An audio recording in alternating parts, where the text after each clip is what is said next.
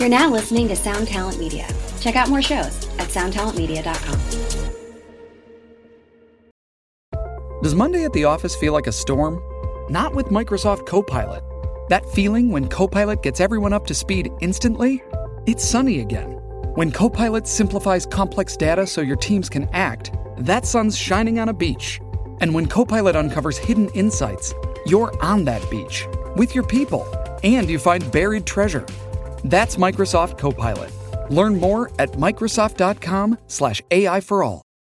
Hey, what's going on, everybody? On this intro, I would like to ask you a question. So, I know it doesn't matter, and it seems like a trivial, silly thing, but we've been doing this podcast for a while now. It's been on about 4 years, which is kind of crazy. And I started in the beginning, my early interviews. Actually, interview number 1, I had a different intro altogether that was a lot longer, and I ended up cutting it down into the one that where right before I'm talking to the guest, welcome to the Tone Mob Podcast, show about guitar tone, the people behind it. I'm your host, blah, blah, blah, blah, here's blah, blah, blah. I'm thinking about doing away with that, because now I'm doing these intro spots, and it just seems like extra fluff that doesn't need to be there. And maybe I can figure out a different thing. But at the same time, I understand how if this is a show you really enjoy, if getting rid of that would kind of, be a little bit, weird. I don't know. You tell me. So let me know. Shoot me an email, info@tonemob.com, or, start a topic in the Facebook group if you're in there. If you're not, go to Facebook. You can type in The Tone Mob. You'll find it. And we're all in there hanging out. Answer the questions. We'll let you in. Anyway. Yeah, just get in touch with me in whatever way you are accustomed to, and let me know what you think. I'm thinking about getting rid of that part, just to, tighten it up just a skosh. It's just seems like a little bit of fluff that doesn't need to be there. So, you guys tell me. All right, my guest today is Scott Middleton. He plays in a band called the Cancer Bats, which you may have heard me mention a time or two on the show. I know I don't give them enough love for how often I listen to them. I listen to them probably, 2-3 times a week. They're one of my very favorite bands. He's got amazing tone. He's an amazing guy, and we talk for 2 hours. So we got 2 hours, a solid, actually I think it's like 2 hours and 18 minutes or something like that. So you got a lot to look forward to, and if you want more, I usually say this at the end of the show, but in this case, we'll just roll it into the beginning. If you want more, Scott and I also recorded an extra hour for Patreon. We've got another 60-plus episodes of content over on Patreon for those folks. It starts at just $5 a month, and you get access to that, and there's a couple other levels above that you can check out if you like and are interested in helping support the show. All right, enough of that. Let's get to the episode with Mr. Scott Middleton. Here we go.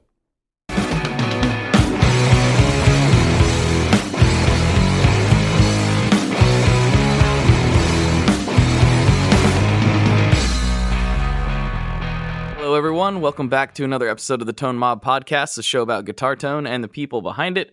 I'm your host, Blake Weiland, and with me today, I have Scott Middleton from Cancer Bats, and I'm super stoked about it. What's going on, man? Not much. Thanks for having me on.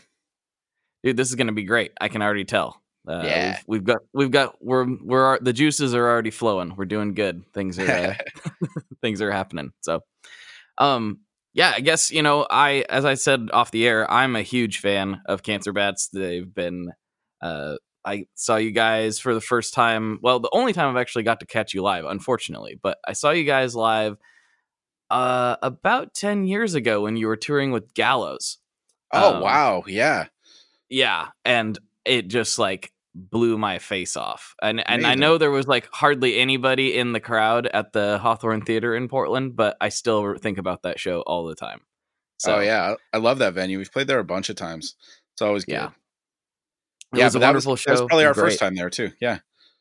Oh yeah, that would make some sense. I had just found you guys, and so I saw that, and I was obviously a big Gallows fan, and a friend of mine took me there as sort of a pre-wedding present. So that was kind of cool. Yeah, that's a good one. Yeah, good friend. I like that.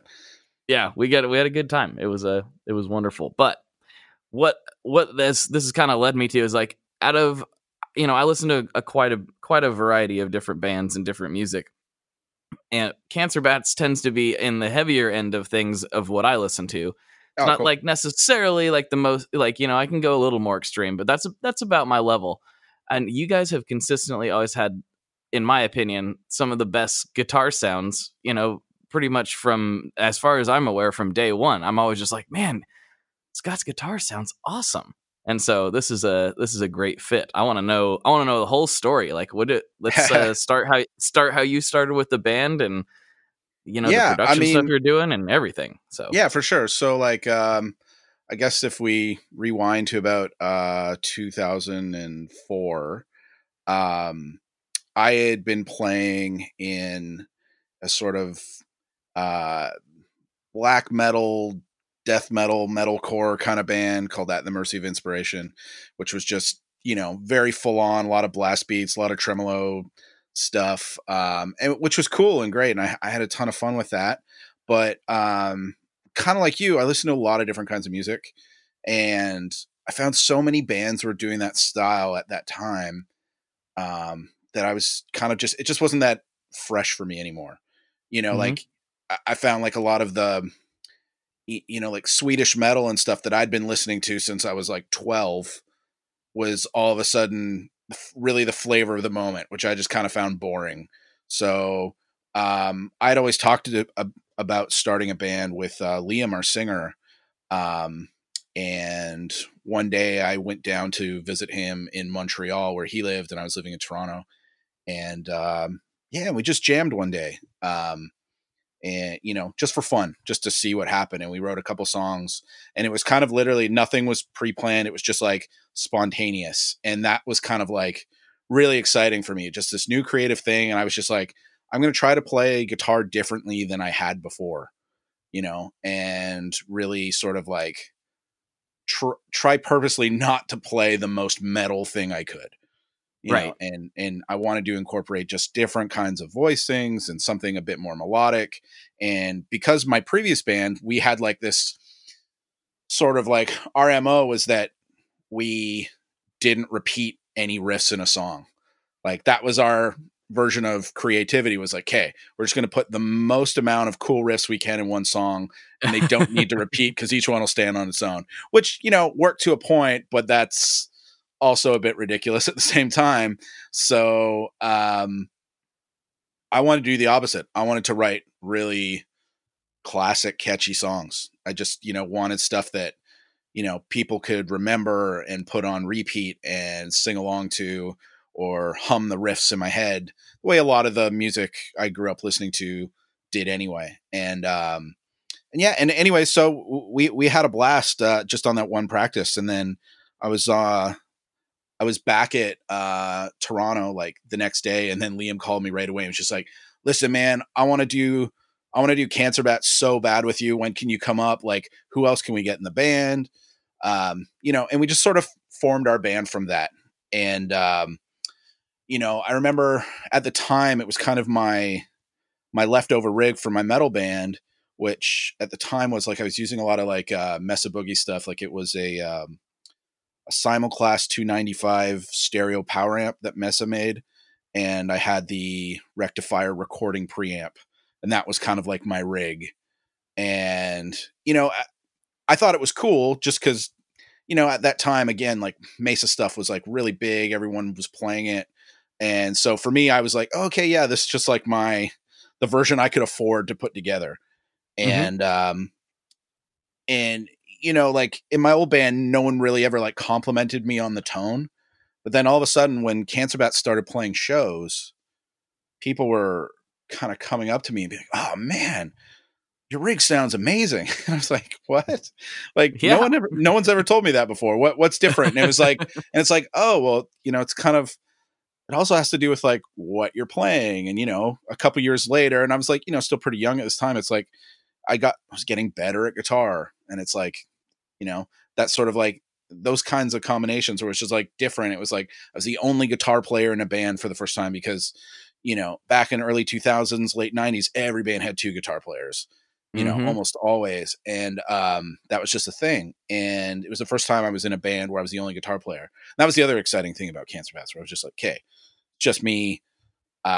This writing and performing is just, all on my shoulders. And And I think that's one of the things that sort of like made my tone stand out. It made me pay more attention, So then I got really excited, and as soon as people started saying that, I go, well, how much better can I make it? And then I went out and I got like my buddies used Marshall JMP that he was like selling for like ridiculously cheap, which I later realized because it like would blow up every other time you turned it on. It had been modded by some TV repairman or something. And it was, it was cool, but it didn't work. It didn't really do the thing. And then anyways, I had it restored by Glenn Morris from Morris Amps to its original state. And it was still cool, but it wasn't the tone I was looking for. It was a little bit too messy, a little bit too loose. It didn't really do the thing. And then I had an opportunity from this guy, Matt, who played guitar in a band called No Warning, this Toronto hardcore band. And he heard that I had this cool JMP. And at the time he had been playing a Diesel Herbert amp. And I'd always like kind of heard really good things about Diesel, never had a chance to play one. They were really, really hard to come by back in like 2004. So basically I traded him the JMP and some extra cash for that Diesel. And then like once I played that thing, it was just like everything changed. It was just like that amp, I'd never heard anything sound so crunchy and tight and huge.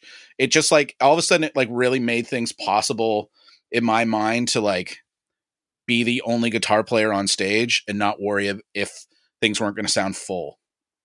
Because that was always the thing, is that like everyone was always like, oh, you need another guitar player because it won't sound big enough. It won't sound heavy enough. And then like I had that and 2 cabs, and it's like I didn't have to worry about it anymore. It was just like it had this 3D sound, and everybody was like, that would hear it, they go, man, it sounds like a second person is playing. Like it's crazy the amount of sort of like depth and balls that tone had. And at least with the setup I had at the time, and that was just plugging straight in too.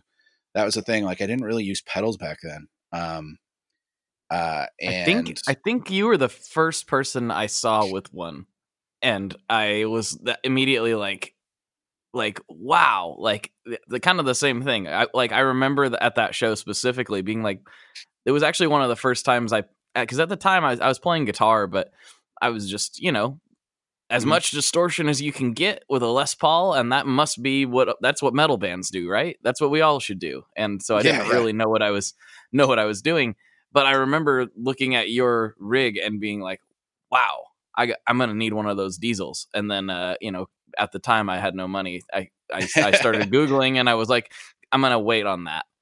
You're like $5,000. What? Yeah. I mean, I was too. And like, I mean, if I hadn't got one used from Matt, like, I think maybe that wouldn't have happened. The other cool thing I think like about an amp like that, because it has so much clarity at the same time, which I found like, some of the Mesa or PV stuff, that I tried, it wasn't quite as tight as I thought it should be. And this Diesel amp, it really kind of reveals all the flaws in your playing. So it forced me to play even better. And that was like a really cool thing where it was just like, okay, I didn't have any other guitar players to hide behind, and now I had an amp that like exposed that even more. so then I mean, it forced me to get better. And I like years of like my hands like cramping up on stage, trying to like play fast enough and tight enough so that it like the whole thing didn't fall apart, really started paying off. And I mean, like one of the cool things about Cancer Bats is like, even in our early days when we were really raw, people I think saw a charisma and honest energy and sort of like fun attitude. Like, so many bands were like so like serious and dark, around that time, and we were trying to like have more fun. That was just sort of it, like do something different, have more fun, be a little bit more rock and roll in some ways, and and really put the riff back in, and not just a breakdown. and that was kind of our thing. It's like because everybody was doing these mosh metal breakdowns at the time. It was like, and we all loved that stuff. Like, that's all cool, but it was like, okay, but Hatebreeds perfected that stuff. Like, Right. we don't They need already did it. Yeah. Yeah, they did it, and they did it better than anybody, and and probably since. And that's the thing where we got, we're like, okay, well, we need to do something else. And so our band grew really quickly right away, because we just we just stood out, and that was like our intention the entire time, not to be gimmicky, just because we wanted to have fun in a different way, and people really took to it. And we got signed like right off the bat. Our first label is called Distort, and the guy from Distort, I just bumped into him at a show, and he had asked, what's your other band doing? And I was like, well, not much, but I got this new band, Cancer Bats. Like, here's the only copy of the CD. We had spent like Thanksgiving weekend recording a 4-song EP. Like, I just kind of got out of recording school, and I had this like free time to use at the school studio, and so I recorded our stuff, and and had a lot of fun with it. And I gave him the first copy. Just kind of, he was the first person I ran into, and I was like, well, I guess, yeah, I mean, you've got a label, you should have a copy. Right. And then a couple days later, he tracked me down at work. Like, I used to sell train tickets at a train station. That was my job. And somehow he found out where I worked, and like called me and was just like, hey man, is this Scott from Cancer Bats? And I was like, yeah, that, like, not expecting it. He's just like, hey, it's Greg from Distort. I can't stop listening to this. Like, I have this on repeat in my car, like, all week long. This is amazing. Like, when can I see you guys play? And I'm like, okay, well, we have a show in a couple days. Oh, okay, I'm going to like bring a bunch of people. Like, we're all going to come check you out. And I was like, whoa, this is crazy. Like, I had been in so many bands before, and that stuff like never happened. And so it felt weird, because like, when we started Cancer Bats, it wasn't really meant to be that serious, because it was kind of a side project, because I was still in my other band technically, even though things were kind of like dwindling. It was like, in my mind, things were going to get back together, because I had, spent like 5 years trying to like push this one metal band. And, we were doing well locally, but not much else. And like, every time we had a little bit of label interest, they kind of like, I don't know, walked away, and for whatever reason. And, but with Cancer Bats, that wasn't the case. It was like, people were just like asking about us everywhere. And it was like, just like this crazy feeling that like everything was like aligning finally. And, so about I think, what year are we talking about here? 2004, like that's when, Okay. like that was when we recorded. Like Thanksgiving 2004 was like our first recording, and we hadn't played any shows yet. So that was the other thing, is that we were like, we're going to like come out strong, with a CD that people could pick up, so that if they liked it, they could keep listening to it. Right. That was kind of just like a game plan. Like, cause all my other bands, we'd started playing shows before we had like really taken the time to like, write the best songs we could. We just kind of like would show up, be like, okay, we can kind of play a set, and we'd start playing shows, and then figure out recording. Well, we were just like, let's do the opposite. Well, let's write songs we're stoked on, record a few, and then just have something, like have merch from the first show. Kind of just sort of learn from the mistakes of our old bands, really, and just, okay, well, we know how to do this, so let's make it happen. And anyways, Greg from Distort really liked what he saw, and he signed us up. And really, with a lot of his help and and guidance career wise, like things started taking off. And we made our first record with this guy Gavin Brown, who had worked with a lot of really big Canadian bands like Billy Talon and 3 Days Grace. And Oh, gotcha. yeah, and so like he really like launched some really big bands, and it was kind of like he wasn't like, oh, this is the guy we want to work with, out the bat. It was just sort of like the label was like, you could work with this guy. He did great things for these bands. And we were just like, at the time we thought of ourselves just like, we're just a bunch of hardcore punks, like whatever. How does that make sense? We kind of like resisted. And then we were kind of like, well, you know what? Like, if, if Greg really thinks this is the guy we should go with, like, let's trust him. I mean, like Greg was responsible for breaking the band Alexis on Fire as well.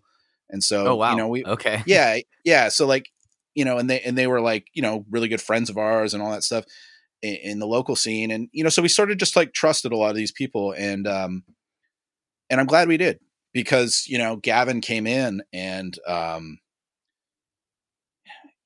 like he was the guy who's like really started me on like this sort of like tone quest, because he showed up. I remember like how he like really won me over was like the first like jam session of ours that he came to. He brought a huge like Rubbermaid bin full of pedals. He's like, here, try these out. And I was like, what? And like, he had all these like ZVEX pedals and like, again, like this is like 2004, like really early days before like things weren't like they are now. You know what I mean? There was like, Oh yeah. line 6 was still pretty new then and all that stuff. And so like showing up with like all these like ZVEX effects and a bunch of other like crazy boxes that I'd never seen, and was hearing sounds that I didn't know you could make with stomp boxes. It was like blowing my mind wide open. I was like, oh, this is so cool. This guy rules. And not only did he show me a lot of cool effects and stuff like that, but he taught us how to write songs, and that was huge. Like him coming in and being like, okay, like this song, it's sweet. It's loud, it's fast, it's heavy. It's kind of got some melody here and there, but like, why doesn't the good part happen again? Why do you only do the like really good part once? Or why does this part happen so long? Why does this song have 3 bridges? It doesn't need that. Like, why don't we create a little bit of space and dynamics and like make things like really exciting when the chorus comes in? It was like, none of us had ever experienced that before. And we found that like really, really inspiring. And, and then we got taken into the studio, and the engineer who worked on it is this guy Eric Ratz, who's like one of the top engineers and producers in Canada, and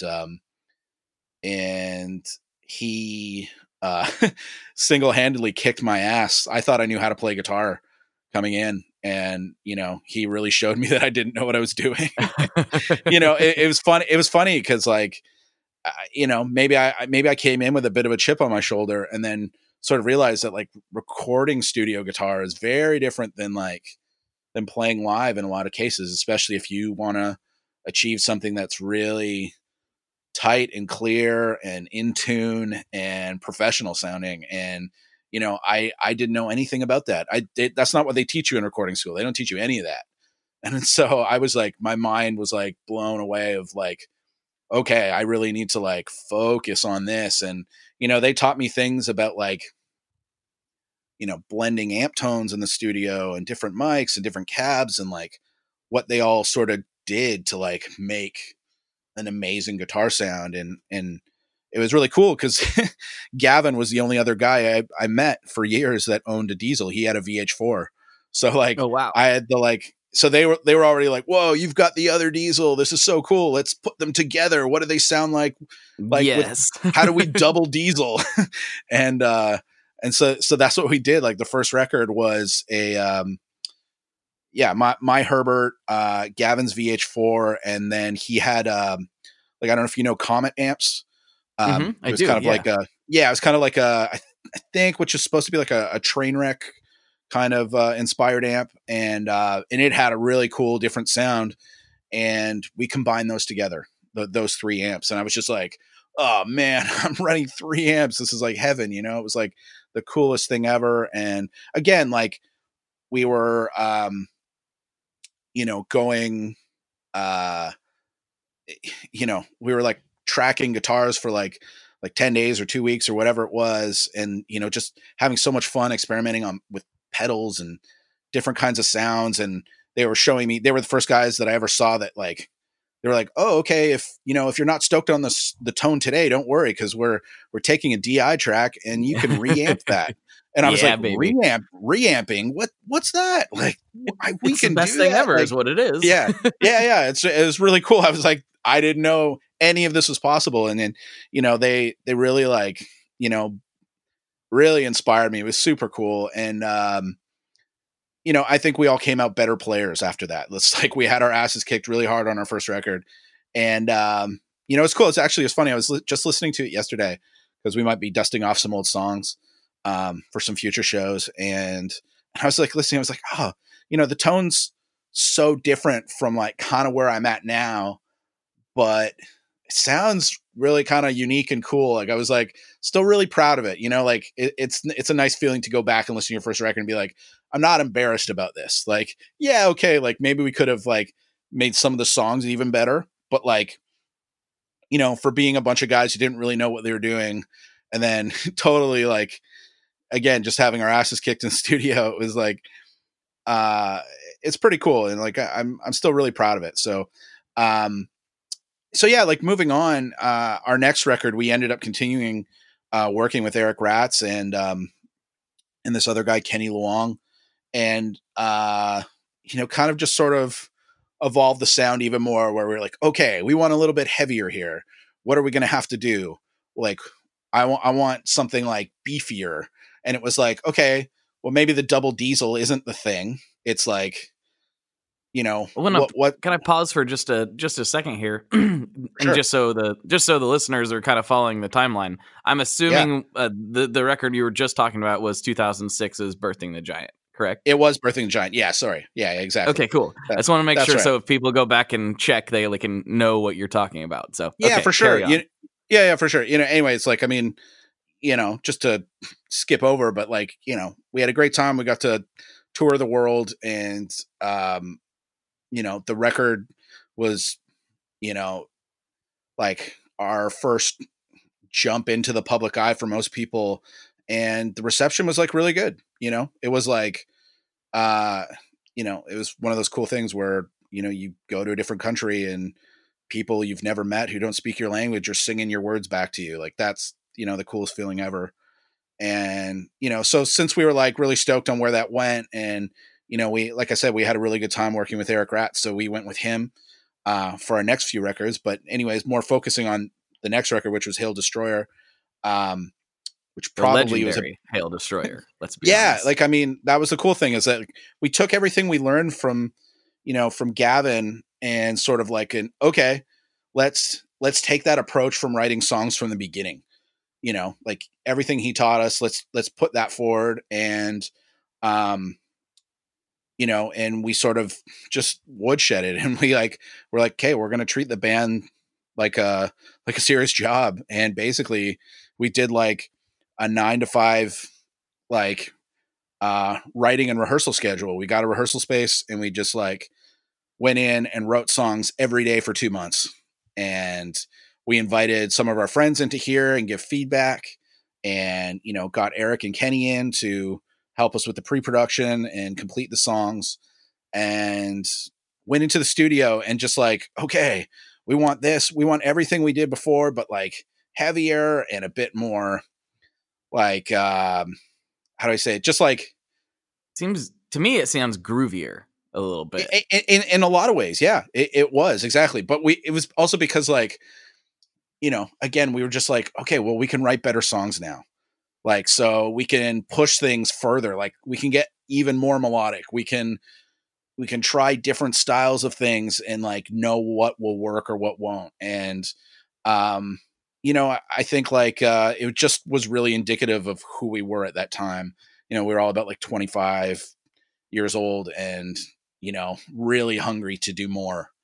And yeah, and like, anyways, as I was saying, in the studio, like we were trying out different tones and tried to recreate what we did on Birthing the Giant, but that it became really obvious very fast that that was not the right direction for the sound.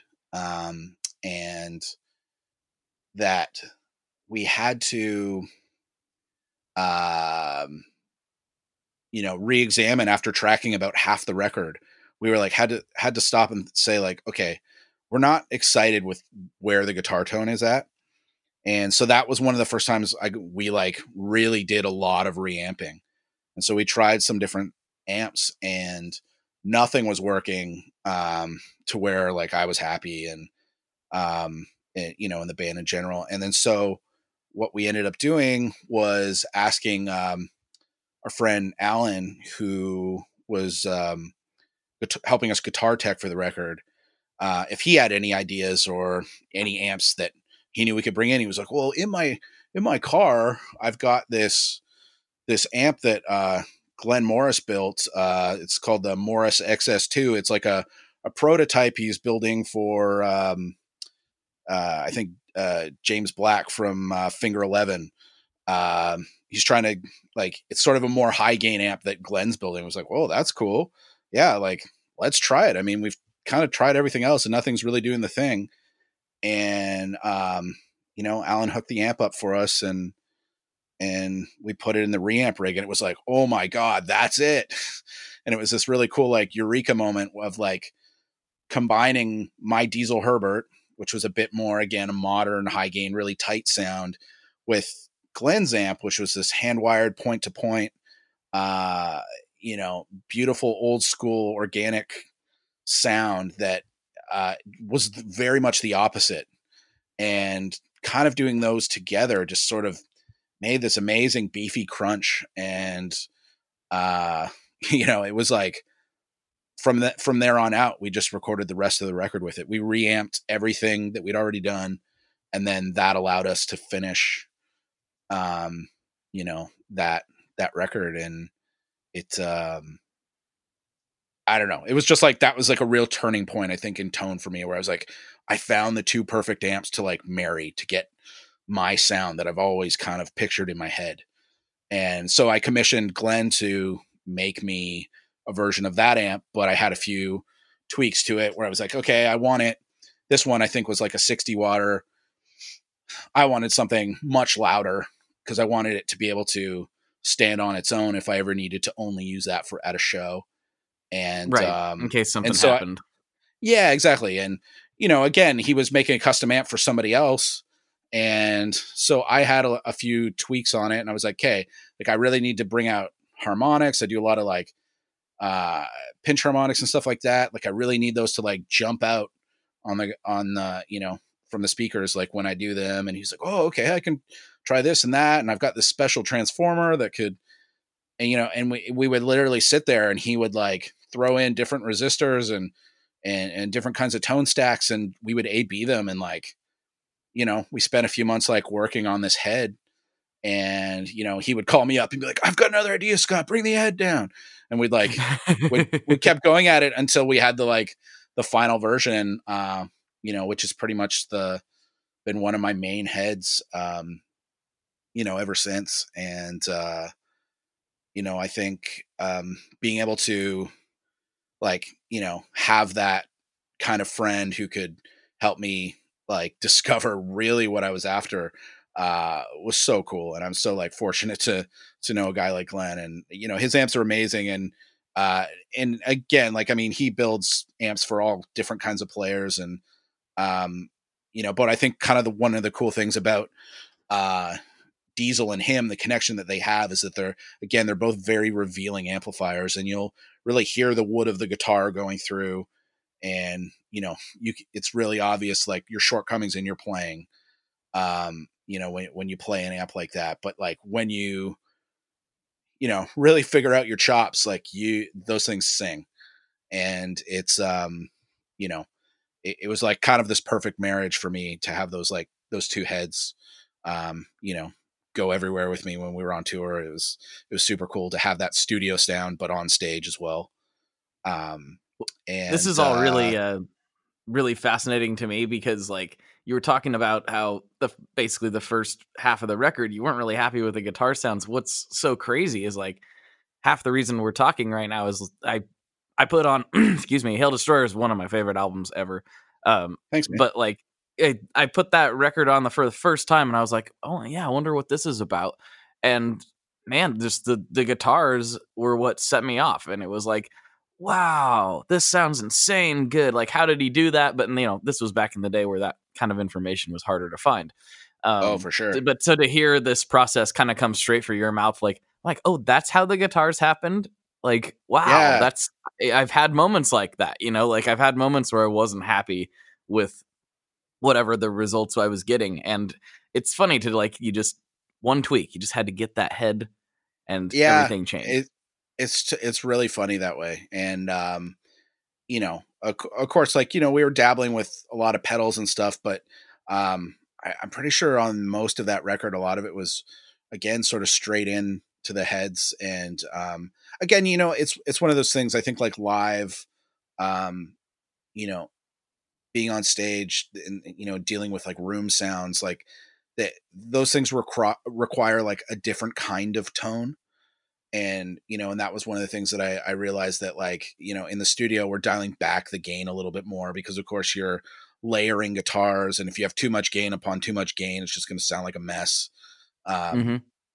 and that was one of those things, like Rats taught me, that like um you know we didn't need in the studio, but then I'd go on stage and go, okay, well, now that I hear this, I really need to like boost the Morris amp.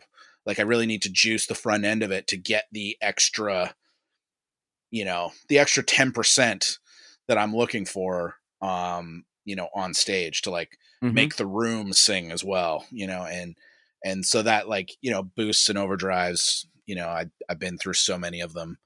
And what kind of ended up happening on the next record is that I borrowed a Klon, I think it's either from Wade McNeil or Ian DeSaw from Billy Talent, and the yeah, I borrowed a Klon, and I was just like, whoa, this is it.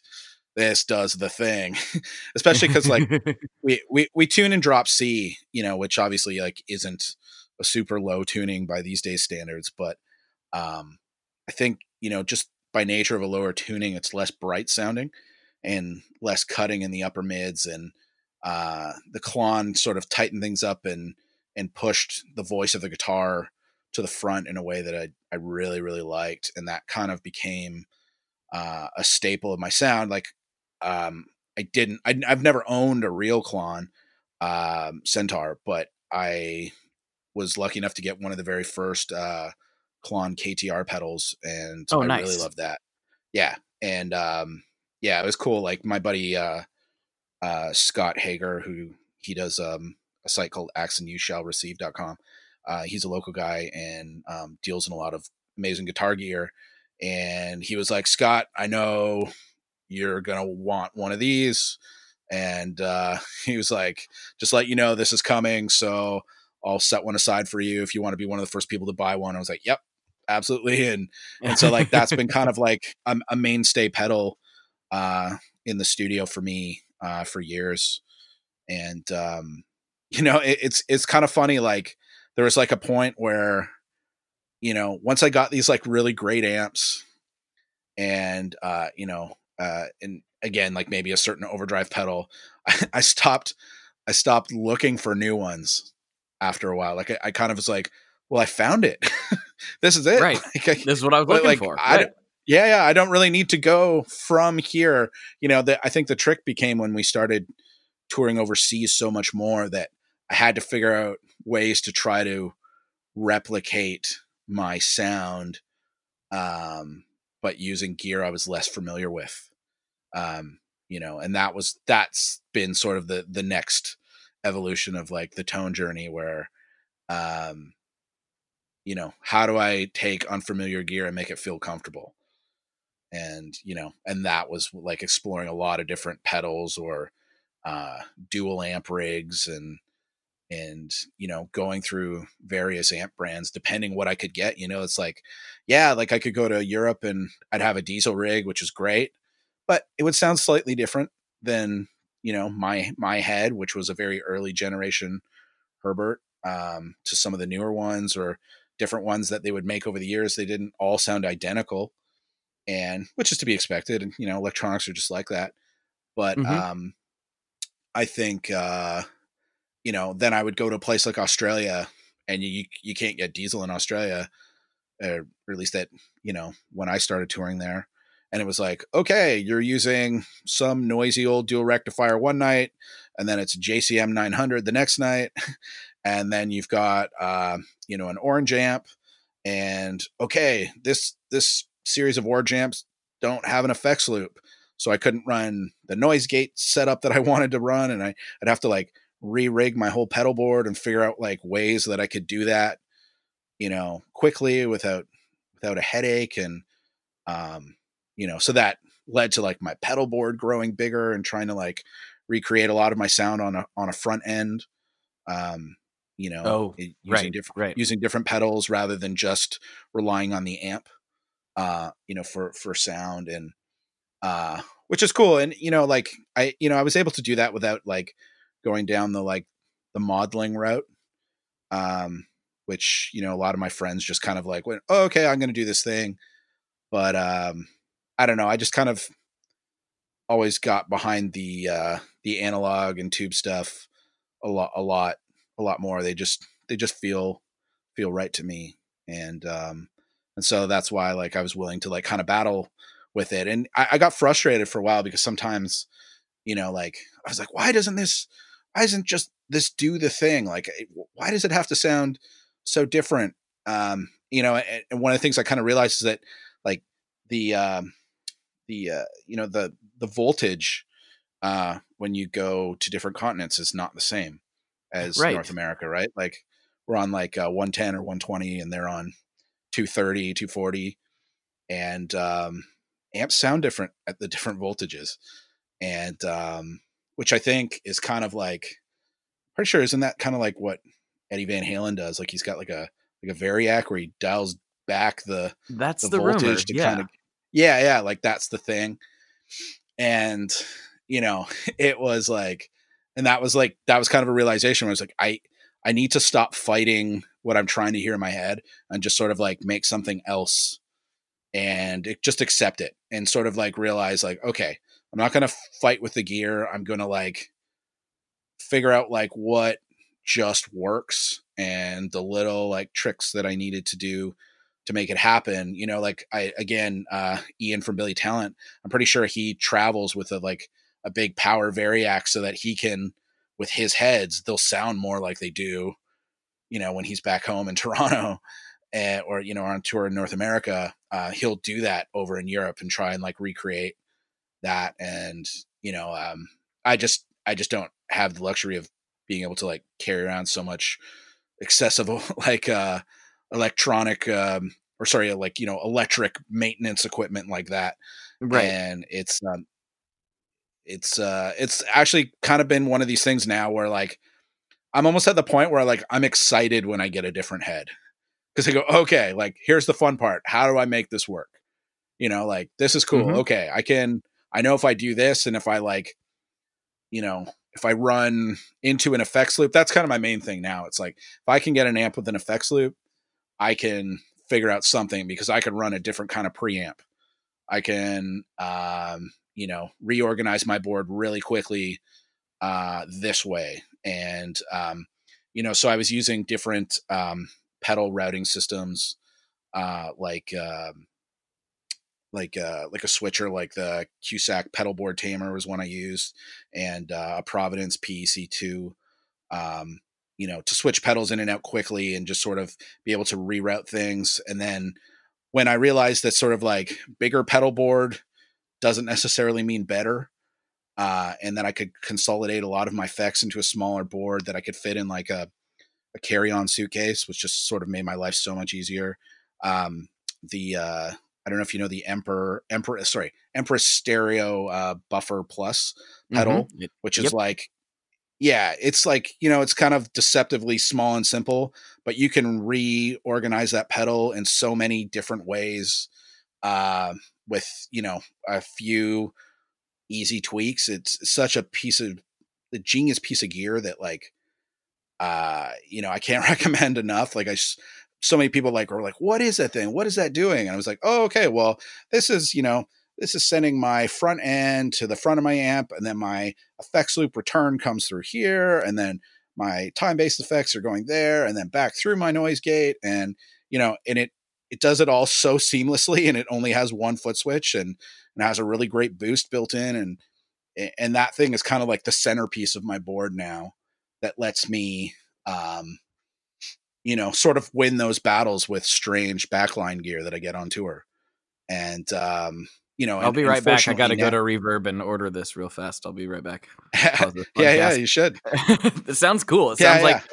Sounds like something I could use for other It's purposes. a really cool thing. I've seen since I think some other pedal companies has sort of caught on to like what a genius little interface that is, and people are starting to like make their own versions of it. But I use that thing like all the time in the studio and on stage now. It's like the first pedal on my board, basically.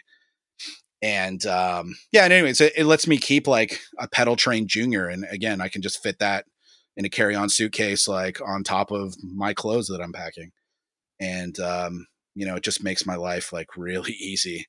When I'm doing fly-in dates and stuff like that, and the one of the cool things now is that I'm an Orange amps endorsee now, and oh, cool. one of the great, yeah. And one of the great things is, and again, I mean, it's not like I stop using any of my other amps. I love all of them and then record with them constantly.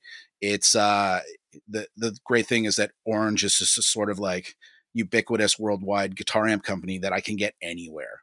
Like anywhere I go in the world, I can get an Orange amp. And that has allowed me to be so much more consistently happy, because I know that I can show up anywhere and ask for a rocker verb amp, and any generation of that amp will do the thing that I need it to do. And I think like all versions of that amp are great in their own way. And I love the newest version. I think it's fantastic, the Mark III. And I just think that they're a very, very forward thinking amp company. And I've come to know, the guys that run it, and they've been like super helpful and really, really easy to work with. And again, it's just like, it allows me to have consistency. So, like as cool as it is sometimes, like, oh, like I get to try out this like, crazy amp one day or the next or whatever. And, but I kind of want my fans to have like a consistent Cancer Bats experience.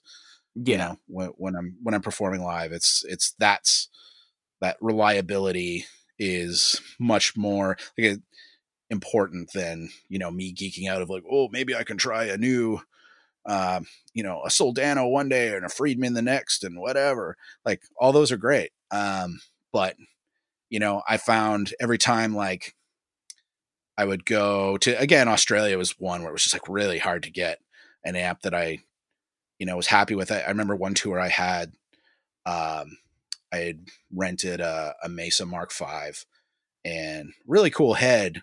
But the thing that I found is that every single night I had a different sound, because there's so many little switches and things to tweak that I could never quite dial it in to a sound that I was like 100% with. And, again, amazing sounding head, one of the loudest amps I've ever played. It just didn't do the Cancer Bats thing that I wanted it to. And I think maybe I wanted it to sound a little bit more like a rectifier than it does, but it doesn't sound like that. And anyways, it was just like a frustrating moment for me on tour where I was like, oh, I've got this like, world-class head, but I can't make it do my thing. And it's like, okay, well, I have to accept that. It wasn't like any show was terrible because of it. It was just like, it just didn't sit in the mix the right way for me. And one of our opening bands was this band called High Tension, and their guitar player had like an Orange like OR50, and he was like, give my head a go. And I was like, okay. And I plugged right in. I was like, there's the rock and roll. That's it. There's like 5 knobs. I didn't need to worry about any other channels or like, or voicing switches or whatever. It's like, I just plug my overdrive in and let it rip. And then, not long after that, we did, we're playing, in Calgary for the Junos, which is like the Canadian Grammy Awards, basically. And, we were playing with this band called Kron Goblin, and their guitar player was like, yeah, you can use my like Orange head. And I was like, oh, cool. I'm excited. And his was the first rocker verb I ever really got to try. And I plugged it in, and right away I was like, whoa, this is a thing. This is so cool. And yeah, so that kind of like set me on the trip of like, working out a relationship with Orange. And, I'm really excited because those guys are really, again, like forward thinking. Like they're always thinking about how can they improve their gear. They're always asking for feedback and, whether it's good or bad. And I think a couple other times I tried working with some gear companies who, I was excited about new products coming out. And, it was like, oh, like potentially we could work together on something, like, and I would give them feedback and I'd be like, hey, like, those amps you let me try out on tour, they're terrible. Like this isn't like, this isn't good. Like it sounds cool when I'm like playing at bedroom volume, but then when I turn this like 100 watt or 200 watt head up, to like stage volume, it sounds brittle and disgusting. Like, not in a cool way. Like, Right. what's going Not in the on? good Like, kind. are these, Yeah. I was like, yeah, I thought, oh, okay, maybe one of the heads is defective. So then I tried the backup and it was just as bad.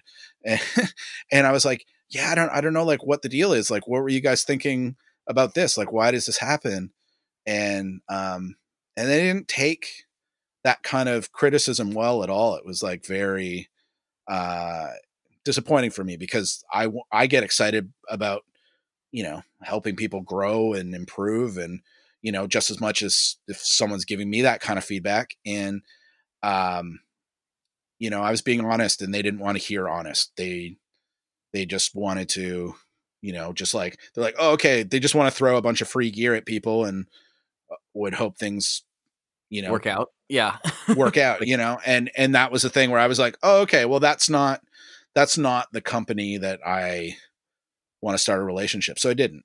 And, and then sort of just, stayed happy with, again, like, I love the stuff that, that, companies like Diesel make. Like, it's fantastic. Like, really, really great. My only thing is I couldn't get it everywhere I needed to. And that became like a really important, distinction. And the cool thing is like, I think as our band's sound evolved, our bass player Jay, he's got some amazing tone too. And, on his own tone journey, like adding a lot of different pedals, and he has very distorted bass and very mid-range heavy. The Diesel amp isn't the right amp to complement his tone, in the same way. So like, if I'm only using that, it's not like it would be bad or anything. I just found that the orange, wherever it's like, when I'm using a rock reverb, its tone stack sort of fit better with Jay's sound, and had a different kind of bite to it. Which I thought, kind of worked a little bit better, for me. And, it was kind of exciting. And, the guys in my band were really like, they noticed it too. And they thought like, okay, yeah, like this can be a thing. Like Jay's playing orange amps, you're playing orange amps. We get our amps for one place. Everybody's happy with them. They're reliable and they sound amazing. The company is really supportive. Let's keep a good relationship going with that. Yeah, you're making this hard on me right now because we talked about this a little bit before the show. That I do Chasing Tone with Brian Wampler still, and he offered to sell me his personal rock reverb years ago, maybe even on the show. I can't remember. And I was so tempted because I really I've wanted a rock reverb for a long time, and just for whatever reason haven't pulled the trigger yet. And I eventually was like, oh no, I shouldn't right now. I've got another amp coming, and blah blah blah blah. Whatever reason I used to justify it. Then he fell back in love with it, and he likes to routinely tell me, he's like, oh, this rock reverb sounds amazing. I'm so glad I didn't sell it. Like, yeah, he's always rubbing it in my face, and now it's like, oh. The rock reverb gas has been activated again. Oh, for sure. And I think like, it's one of those things. It's like certain things work for certain people. And that's the thing. It's like, it's exciting because, maybe a rock reverb wouldn't have worked for me when I was making Birthing the Giant. But now, in my mid 30s, it's like, that's the amp that speaks to me in a great way. It's kind of funny. Like sometimes it's just situational, or it's just like, this is where we are on our tone timeline. And it is a timeline. It always changes. Yeah. I love that. I should actually like we should all make like, instead of family trees, we should make our own tone timelines. And we I can could see, map that we out can all, we pretty. can all see Yeah. all the money we've wasted on gear over the years. Ooh, maybe I don't want to see that. Oh, that could be Yeah. scary. One thing But I I want to mean, get into before we yeah. get, we've been talking about amps basically most of the time, but one of the things I wanted to ask you about that I almost forgot until just now was, okay, you were one of the first people I saw that was playing something from the First Act Custom Shop. Oh, okay. Yeah. Yeah. Cool. What can you give us a breakdown there? Like I have a First Act, one of the Volkswagen guitars, which is Oh, okay. Cool. Yeah. it's just a great guitar. Those things are fantastic. I love it. But I know that the custom shop was like a legit custom shop, right? That's what I've always been told. Yeah. Like, but about your Volkswagen, is that the one like where Slash was playing in a Oh commercial? yeah. Uh-huh. Yeah. Yep. Yeah. I remember that. That was cool. So the thing with First Act, how I found out about them, I mean, I think a lot of us knew them kind of being like a Walmart or a Toys R Us guitar, for kids and stuff like that. And on one of our early tours in 2006, we were out with Alexis on Fire in, we were playing in New Jersey, and this awesome guy, Jimmy Archie, showed up to the show with a bunch of First Act guitars for the Alexis guys. And I was like, whoa, what are those? Like I didn't know First Act made such nice looking guitars. And Alexis had a bunch out on the tour.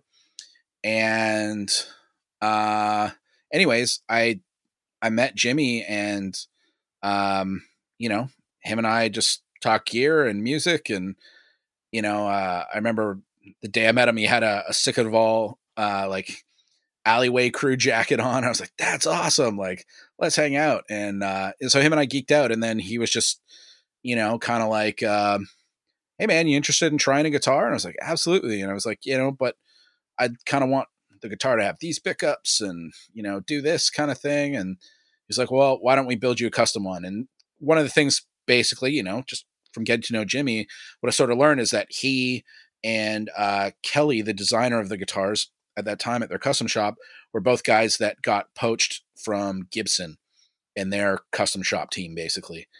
And they opened up a shop, I think in Massachusetts somewhere. And they started building like really great guitars, and trying to come up with a different kind of branding for First Act. So it's not just guitars for kids, they were making really great guitars for professionals everywhere. And I was lucky that, that they made me a really great one. And that was the Hell Destroyer guitar. So basically like their Sheena model, which was kind of like somewhere between a weird Telecaster Les Paul with a Firebird type headstock hybrid, and I had them make me like a really cool custom one with like EMG 81s and a kill switch, and I wanted an ebony board, and I wanted kind of a chunkier neck, and I wanted it all mahogany because I really like the sound of mahogany guitars. And it was this really cool thing. I remember the day I got it, I opened it up and it was just like, this is beautiful. Like, I'm going to practice. I'm so stoked I got this in the mail today. And I opened it up, showed the guys at practice. They're like, oh, that looks cool. What's it sound like? And I plugged it in, and the first thing I played on it was the intro riff to Hill Destroyer. Just that leapt out of that guitar. That song was sitting there waiting, and that started the writing process for that album. It was pretty amazing. Like how things sort of came about because of that guitar. It was like really sweet. Moving on, I think, I don't know what kind of happened. I think there was some internal stuff at that company. Unfortunately, they sort of lost sight about what was really great about what the custom shop was doing. And I think, unfortunately, like a lot of the good people left or lost their jobs, and things started deteriorating a little bit. So, I remember some of my other friends getting guitars like later on, and then they were kind of jealous. They're like, Scott, why is your guitar so nice? And like, mine's, I don't know, a little different. I'm not that stoked on it. And I was kind of like, well, I don't know, maybe you didn't tell them to build a really good one, or maybe you don't know what you really like. It's kind of the thing where I sort of like was like, I don't know, like I just kind of know what guitars I like because I'd had so many different ones. I was always like buying and selling different guitars, learning what I liked and what worked best. So I kind of had an idea. And I felt like some people didn't really know. Like they probably maybe had like one or two guitars and they just hadn't done enough exploring. So when they got something and it like was the wrong neck shape or, the wrong kind of tone wood for their sound, they would, kind of be disappointed. But then one of the things happened is like I ended up getting a custom V from them, and I ended up being really disappointed in it, and I was basically like, just wanted a flying V shape of the same guitar. Like I wanted to same paint job, same pickup, same everything. And it didn't work. It didn't sound good. It didn't play good. For me, it didn't do the Cancer Bats thing for whatever reason. And, and, uh, and again, that was kind of one of the things where like, they didn't really want to hear that, when I sort of like, brought it up to the guys at the company. And this was the problem, is that Jimmy and Kelly at that point weren't working there anymore. And it was like some people who were very different that, nobody I knew had a working relationship with, and they weren't interested in feedback and improving. And so from there, I kind of gave up. So I was like, okay, I got one fantastic guitar that, I still love. I don't tour with anymore because it got really beat up. I probably played almost 1,500 shows with that guitar. Nice. And it's, yeah. And it's like, I was like, okay, that, the neck's going to break at some point if I want to like keep this thing. And it was like my first custom guitar. Like I'm not going to really take it out on the road anymore. And that basically, so that is like essentially the end of our third record touring cycle, like the Bears, Mares, Scraps and Bones record. Mm-hmm. I kind of realized that it's like, okay, this guitar is going to break. I need to take a rest. And I wasn't stoked on that V that I had. So, I went to look for something new. And then when we were on tour in England, I was reading Guitarist magazine, and on the back there was an ad for Nick Huber guitars. And I was like, what's this? This guitar looks cool. What's the, and it was a guitar called a Krautster. And I'd never heard of Nick Huber or had any idea. I just thought the guitar looked really cool and really simple, rock and roll, kind of like a sort of a junior shape. And then anyways, like I used to be a real regular on the gearpage.net. And Oh, yes. I don't know if you used to go on that or not. Yeah. Oh, and, I think everyone used to go on it. Oh, for sure. And yeah, and I mean, like I would geek out on there all the time, and they had an amazing sort of like their gear emporium. And one day I just did a search for Nick Huber guitars, and lo and behold, a guy was selling one in my area. And I was like, okay. So I set up a meet, I tried it out, and I remember just kind of falling in love with it right away. This guy had a Krautster that he had custom made, and it's essentially the same. I think maybe just the neck shape was slightly different or something. I don't really know, but the guitar was fantastic. Like right away, I was just like, wow, this thing is quality. And it was kind of like a level of quality that I hadn't really experienced in a guitar in a long time. It just felt so well made, and the ergonomics of it are beautiful. And like unless you've seen or held one of Nick's guitars, it's really hard to just sort of notice that off the bat. But he has this amazing sort of like neck heel joint carve that like really lets you get high up on the frets very comfortably. The way like if you're playing like a big Les Paul custom, you can't do that without like wrenching your wrist in a funny way. And it was just like, I don't have really long fingers, so this really spoke to me. And it was just like a beautiful, simple guitar, single pickup, wrap around tailpiece bridge. It was just so different from any guitar that I'd played before. And I was like, I need to take a chance on this thing.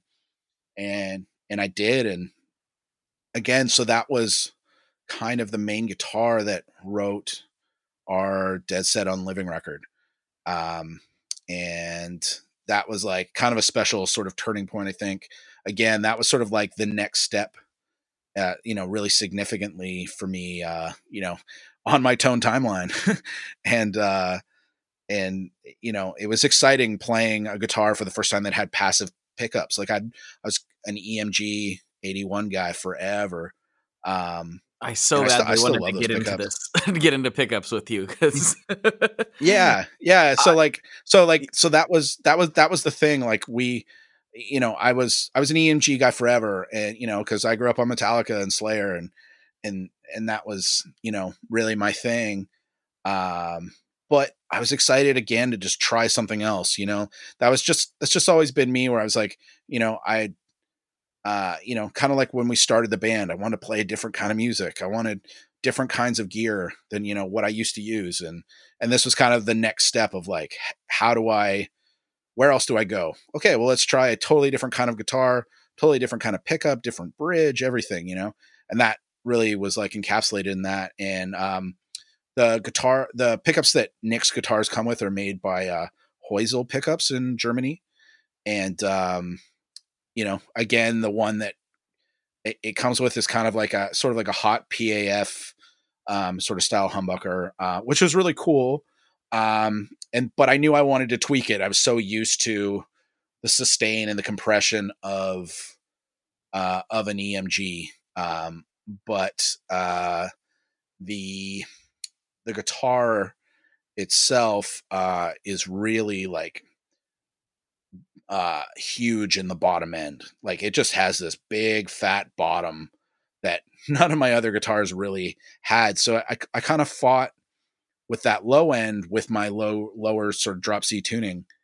And I was sort of on a pickup quest after that. Like, what will work in this guitar? The original one was good, but I wanted something a little bit higher gain, a little bit more sustain, but without going in the active pickup world. I just wanted something else.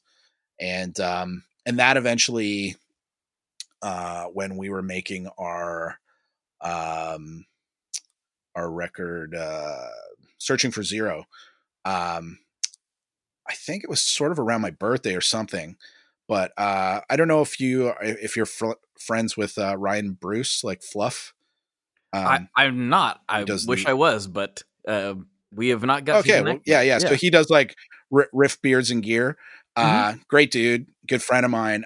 He sent me his signature pickup at the time, which is made by a company in Seattle called Fastback Guitars, and he had a signature pickup called the Beard Comber.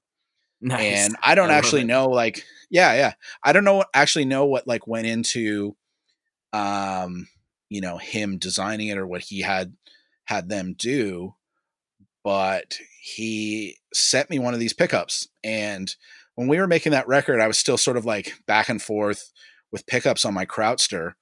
And I wasn't sure if I was even going to bring it down to California when we recorded with Ross Robinson. But I did anyway. And I brought that pickup, and I had a guitar tech in Venice install it for me. And it was one of those things, like, as soon as we plugged it in, when we started tracking guitars, Ross was like, whoa, that guitar sounds amazing. Like, and he just kept kind of going back, and I was like, whoa, yeah. Like, I mean, I thought it sounded good too, but when you bring like a bunch of guitars down, you're like, oh, let's try this one. Let's try that one. He just kept going back like, man, where's that white guitar with that like awesome sounding pickup? And I was like, wow, yeah. Like Ross is right. This thing does a thing. Like this is kind of the missing puzzle piece. And so I ended up putting the Fastback Beard Comber. It's called the Unshaven edition, which is basically just like a distressed nickel cover.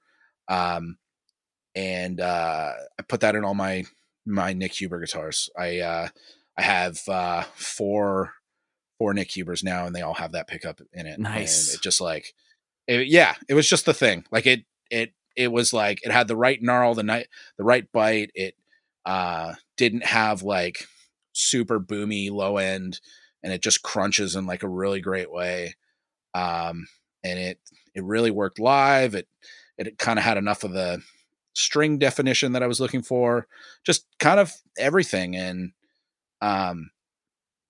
I haven't really looked back. It's now I'm kind of at that point where I'm like really happy with, my pickups. It's like if I need something else, I can grab like my Les Paul custom light that I have that still has EMGs in it, that just like sing in that guitar, and like that works if I want something else. But for the studio. But yeah, with all my Nick Hubers, they just work really great with those fastbacks. And yeah, I think I'm pretty set for that for now.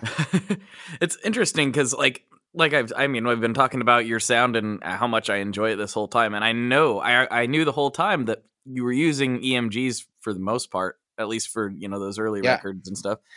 And so and a lot of artists that I really love use the EMG, the classic what is it, the 81 and the I forget. Or is it both? Yeah, the 81 or the 85 or the 60. I actually always use 281s. A lot of people would use a different neck. Yeah, a lot of people use different neck pickups, but I always thought 281s sounded good together. I think like when I was a kid, I came upon that because I think I thought Kirk Hammett used that, which maybe he did or still does. I'm not sure, but in my head, that's why I went for that. But it just seemed to work. Like it just did the thing. And I'm not really a play in the neck pickup kind of guy anyway, so that it didn't really matter, which is kind of one of the exciting things, I think, when I got that Crowster guitar and it just has a single bridge pickup. It was like, oh, this is really cool. Like it's just, one volume knob, like grip it and rip it. And I like that simplicity, I think. I was just But, I've always struggled with EMGs. I can okay. never. Yeah. I was like, why do all these guys get them to sound so good, and I can only make them sound like like the stereotypical reason people don't like EMGs. Like, oh, they're too harsh and they don't have enough dynamics and blah blah blah. I'm like, that's always what they were to me. And then I'd go back and I would like listen to your records and listen to some other people that I knew were using them. I'm like, mine don't sound like that. I guess I did. Yeah, it's just I guess I think that's the funny. Yeah, I think that's the funny thing about gear is that not every piece of gear is meant for everybody. Like I was a guy who really couldn't get along with tube screamers for a long time. I like didn't get it. I bought one and it kind of did some stuff on some solos, maybe a little bit for me, but I hated it as like a main boost. The Klon spoke to me more. And so like I can totally sympathize with that. Like if we're talking about pickups again, like every time I tried one of my friend's guitars that had a JB in it, I didn't like it. I was like, this thing sounds scratchy and weird, and I can't get like the thick chunk or the like compression that I was after, or sustain or whatever it was. It just, those didn't do it for me. Recently I've tried I got a Telecaster on a trade that had a Duncan Invader in it, and I actually really liked the sound of it. So like that's kind of a surprise where I was kind of like, I'm not really a Seymour Duncan guy. And then I tried the Invader, this old pickup that's been around forever, and I was just like, whoa, this is great. Like, man, like where has this been? Why didn't I try this sooner? Yeah. And a lot of people like, maybe that was really obvious, and it was like, oh, maybe because like, Blink 182 are playing it, and I wasn't really into that. So I was like, oh, that's like a pop punk thing. That's not what I'm going to need.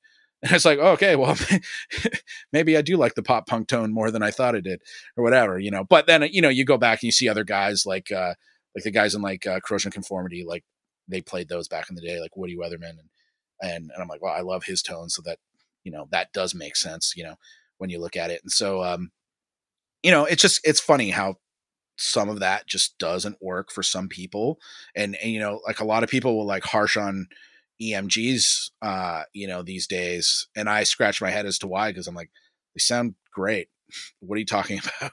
Like but I think a lot of gear is very, flavor of the week. It's sort of like, this was like, EMGs were really hot in the 80s and 90s and early 2000s. And then like, people moved away from that because they just go, oh, no, passive pickups are better. And, before it was all about like every pedal has to be true bypass because that screws with your tone.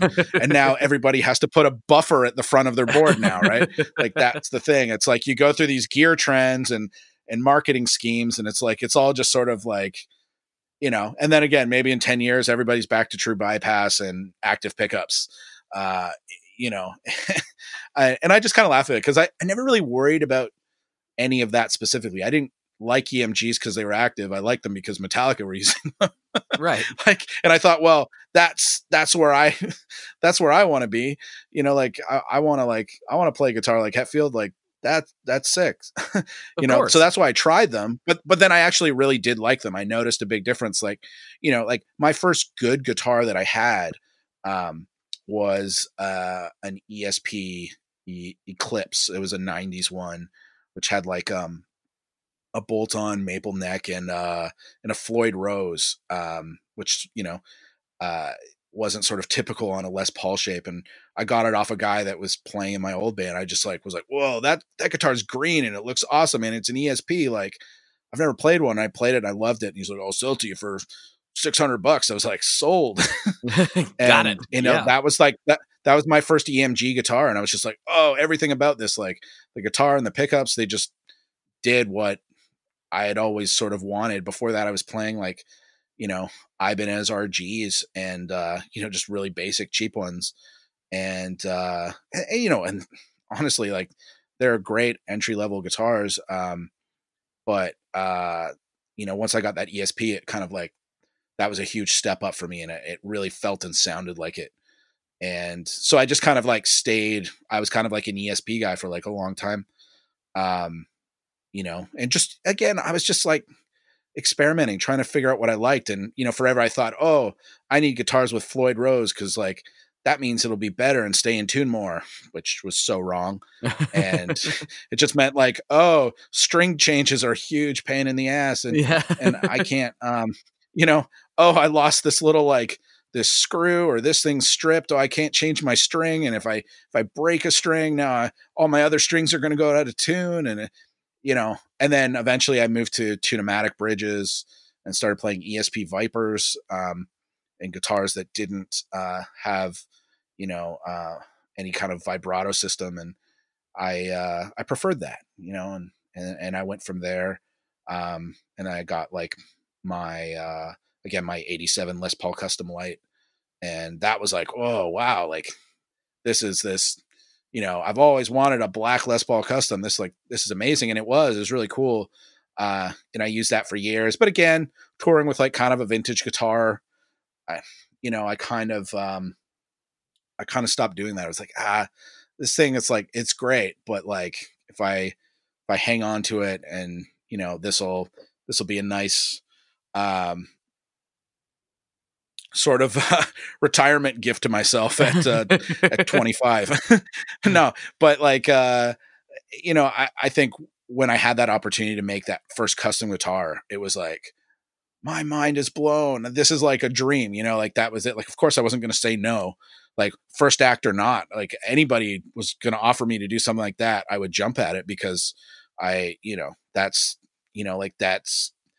the kind of stuff like your heroes do, right? Like, you're right. And yeah, that's what you dream of when you're a kid. You're like, what? Yeah, that's what you dream of. It's like that. Make me a It's guitar. like, you're going to make me a guitar, and it's free, and it's whatever I want. Like, mind blown. And it was the coolest thing ever. And, and again, I'm super lucky. I met Jimmy from First Act, and he hooked me up. And I think like, I just had a brain like thing. It would be weird if I didn't connect these dots.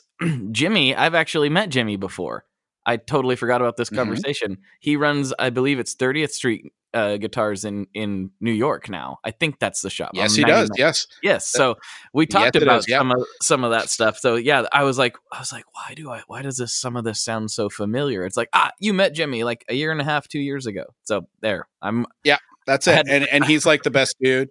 he's so And, cool. it's cool. Like, yeah, yeah. It's really rad because, like he's got, uh, his sons that like I've seen grow up are now amazing musicians and, playing in their own bands and kicking ass. And I'm really stoked to see, like Jimmy's doing so well. I haven't seen him in a long time. Miss that guy. Um, but yeah, you know what I mean? It's like, you go through these journeys and you meet these really great people along the way that sort of help you. It's sort of like people kind of become like these. I call them like tone chaperones, and Yes. they lead you on that tone timeline, right? Hmm. And I think I think that stuff's exciting, and um, I like that it never stops. And like, I'm always trying new things and whatever. And, and again, just sort of continuing on that, like meeting Nick Huber and trying his guitars, that was sort of the next big step for me. And, I met, Nick at the Montreal Guitar Show years ago, and, him and I had like, a great time hanging out. And he, he offered to make me a custom Orca guitar that he makes, which is like a single cut shape, and it was fantastic. It sort of like blew my mind about what was possible. And then, kind of looking at some of his other designs, I asked him to make me a custom version of his Twangmeister guitar, which is sort of like Telecaster inspired, but it has like a sort of like a carved top. And I had him make this really like wild, swirly bowling ball, uh, green and silver and black paint job, and it's really, really gnarly looking, which I love. But the cool thing about Nick's guitars is he always uses such amazing woods, um, you know, eh, when he's building and everything. And on one of his guitars that I tried in Montreal, it had a rosewood neck entirely, not just a fingerboard, Like and the it Harrison had this Telly like type of thing. yeah, exactly. Yeah, just like that. And it had this amazing forward sound that you could hear just, you could tell by strumming the guitar without plugging it in that it had this really cutting upfront sound. And it just like, it's sort of, I became obsessed with that. And I was like, Nick, you got to build me a guitar with a rosewood neck. That's what I want. And he's like, oh, I don't know. I don't know if it'll do a good sound. I'm not sure. Like he's like, I don't know for you, maybe not. I don't know. And then I was like, nope, I want this. I want that. Make me this. And he did. And now it's my favorite guitar. Nice. I was really happy that, I sort of like stuck to my guns on that one and really like, uh, created something that is, again, for the Cancer Bat sound. To me, it's like one of the ultimate guitars because of the, like, again, the upfront sound lets me sort of cut through the mix. um it allows me to play our entire catalog on one guitar. So in the way I can describe this is that, like, we've got some really slow songs and we have some like insanely fast songs. The slower songs can benefit from a really full, thick sounding bass, heavier sound. Hmm. Um, but you can't use that same tone to play something really fast. So when we start playing our thrashy, more sort of like D beat style punk songs, it's like the buildup of low end just sounds messy and it doesn't sound tight and punchy, and it's just all wrong. And with this Twangmeister, it's just like the perfect middle ground. It sounds thick and full when I play slow, but it's tight enough that it just, like, for all the fast songs, it rips, and it's just like such a joy to play on stage every night. And I'm just really lucky to have met Nick and been able to have him make me a few custom guitars. And I just, I love them. Like, it's just like, it's kind of all I use. And again, it's sort of one of those weird things where I'm so much less excited about guitar shopping than I used to be. I don't really go guitar shopping unless, if it's like, again, like I said, not long ago, I got a Telecaster because I wanted something with a bit more specifically of the Fender sound. Nick's Twangmeister, the way I've built it, it doesn't sound anything like a Telecaster, but I wanted that Telecaster sound for my studio. Right. It's not going to be a Cancer Bats guitar. It's a studio guitar that serves a purpose to when I need this. And especially, if I'm producing other bands and I can tell that that's going to work for them, that's the guitar I'm going to reach for, to do that thing. But the Twangmeister I have is very specific and it's not trying to be a Fender, even though, it's kind of from that sort of lineage.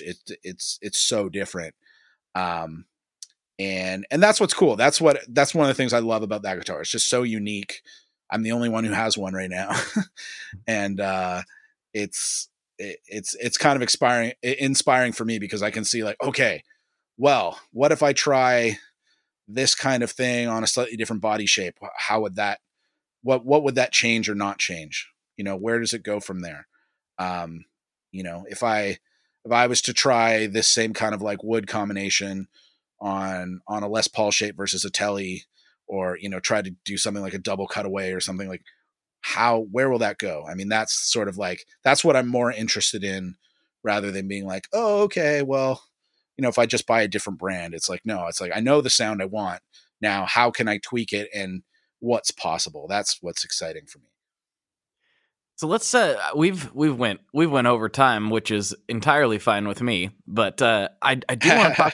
I do want to talk about your production stuff and your studio stuff. We've talked about your band and how you've approached your gear and guitar this whole time, but we've kind of not got to talk about your recording studio and all of that stuff. Can we talk about that? When did that start, and what are you working on now that you're super pumped about? Yeah, for sure. So, like I said, just before Cancer Bats started, I went to recording school years ago, which is really cool because I think like I always, I grew up thinking like music and art and all that kind of stuff, like that wasn't serious career potential for me. And at least that's kind of like what I believed and what a lot of people and, guidance counselors and teachers and, my parents to an extent, they're just like, oh, you got to go to college and university and you got to get a good job and, you're going to go work somewhere. And so I wasted a lot of time doing things that didn't interest me so much, going to university. And then eventually, like, I realized that wasn't working. And so, I had my, my train station ticket job, which was great, for the time being. But I was also in, 3 different bands. All I cared about was music. It's all I wanted to do. All my free time was going to shows or going to band practice. And that's where all my money went. And I thought like, okay, I need to just focus on music, and ended up going to recording school, which was cool. And that, really, really showed me what was possible. And it was like, I should have been doing this the whole time. I'm so happy. Like, it was the first time I was excited to go to school in my life, really excited. And, it was a great experience. And however, I will say that like, it was a great experience for, 2003 when I went. I wouldn't recommend most people go to recording school now because I think you can learn so much more from the internet and just like buying gear and experimenting and recording your friends' bands. And, there's so much information available online, and so much more gear is cheap and accessible compared to like when I was like, just out of high school. You couldn't buy a Pro Tools rig. Most people, No. like that was in its infancy and it was super expensive. And you had to have a really great computer to even be able to do those things, so then there was, people were still between using like digital recorders like ADATs and Tascams and DAT tapes and stuff like that. And so I was kind of in that sort of like coming up in that gray area between where like analog was being phased out and new technology was coming in. And and and stuff like Logic and Pro Tools were like really in its infancy in a lot of ways. And so I was kind of like learning, and as I started like recording professionally or being recorded professionally, by guys like Rats and Gavin and Kenny, I think like I had a million more questions because there was all these gaps in my education that was like, oh, I don't really know what a compressor is doing. I don't really know,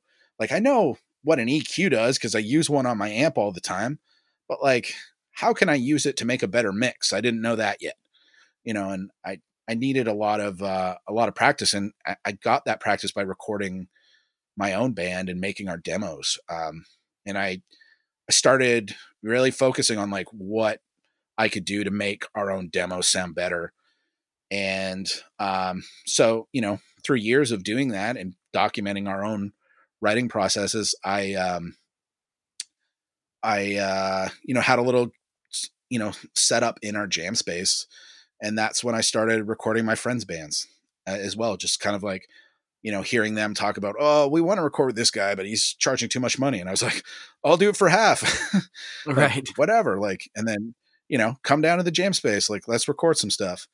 And, and I had a lot of fun with that. And I was like, kind of really opened my mind, like to like, wow, like I can do this in my spare time. I can do even more music. And, I think like, that was about 10 years ago when I started doing my friends' bands. And again, I just started kind of collecting gear as I went and learning on the way. And it kind of became this thing where like I had a lot of fun when I sort of took a producer's role. Like at the beginning, I was just like trying to engineer records for my friends, but then they would get stuck in the middle of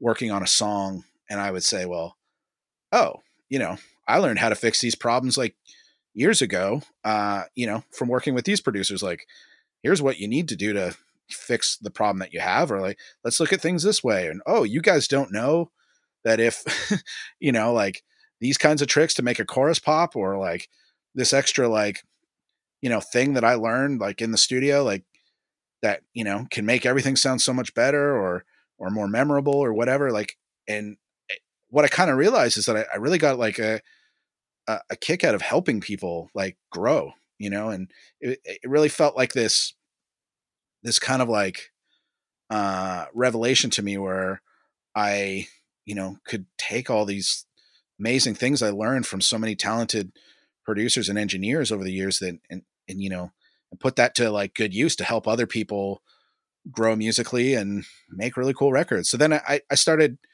working out of another studio and trying to actively find bands where I would say like, hey, I don't want to just record you. I want to produce you.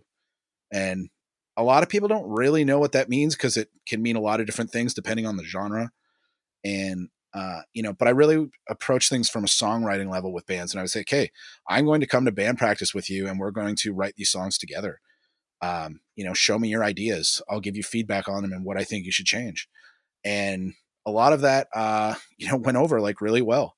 And it felt really good. And of course, like, because I had so many cool pedals and guitars, that these other bands like didn't have because they were, just starting out. Like it was really exciting for them to try all these things that like they didn't have access to otherwise, if it wasn't for me. And I, again, it's like, it kind of goes back to, I remember when Gavin brought me that bin full of pedals and was like, have at it, man. And it's just like, whoa, this is the coolest thing ever. And it's like, well, yeah, I mean, that was really cool. Like, I want to do that for people too. So I've got my bin full of pedals that I like bust out. And it's like, let's try this, here's like guitar tone day. Like, let's have fun. Let's go crazy. And like, I try and, focus on like what I learned, was like exciting and again, like really fun in the studio for me. And it's like, I try to recreate those scenarios,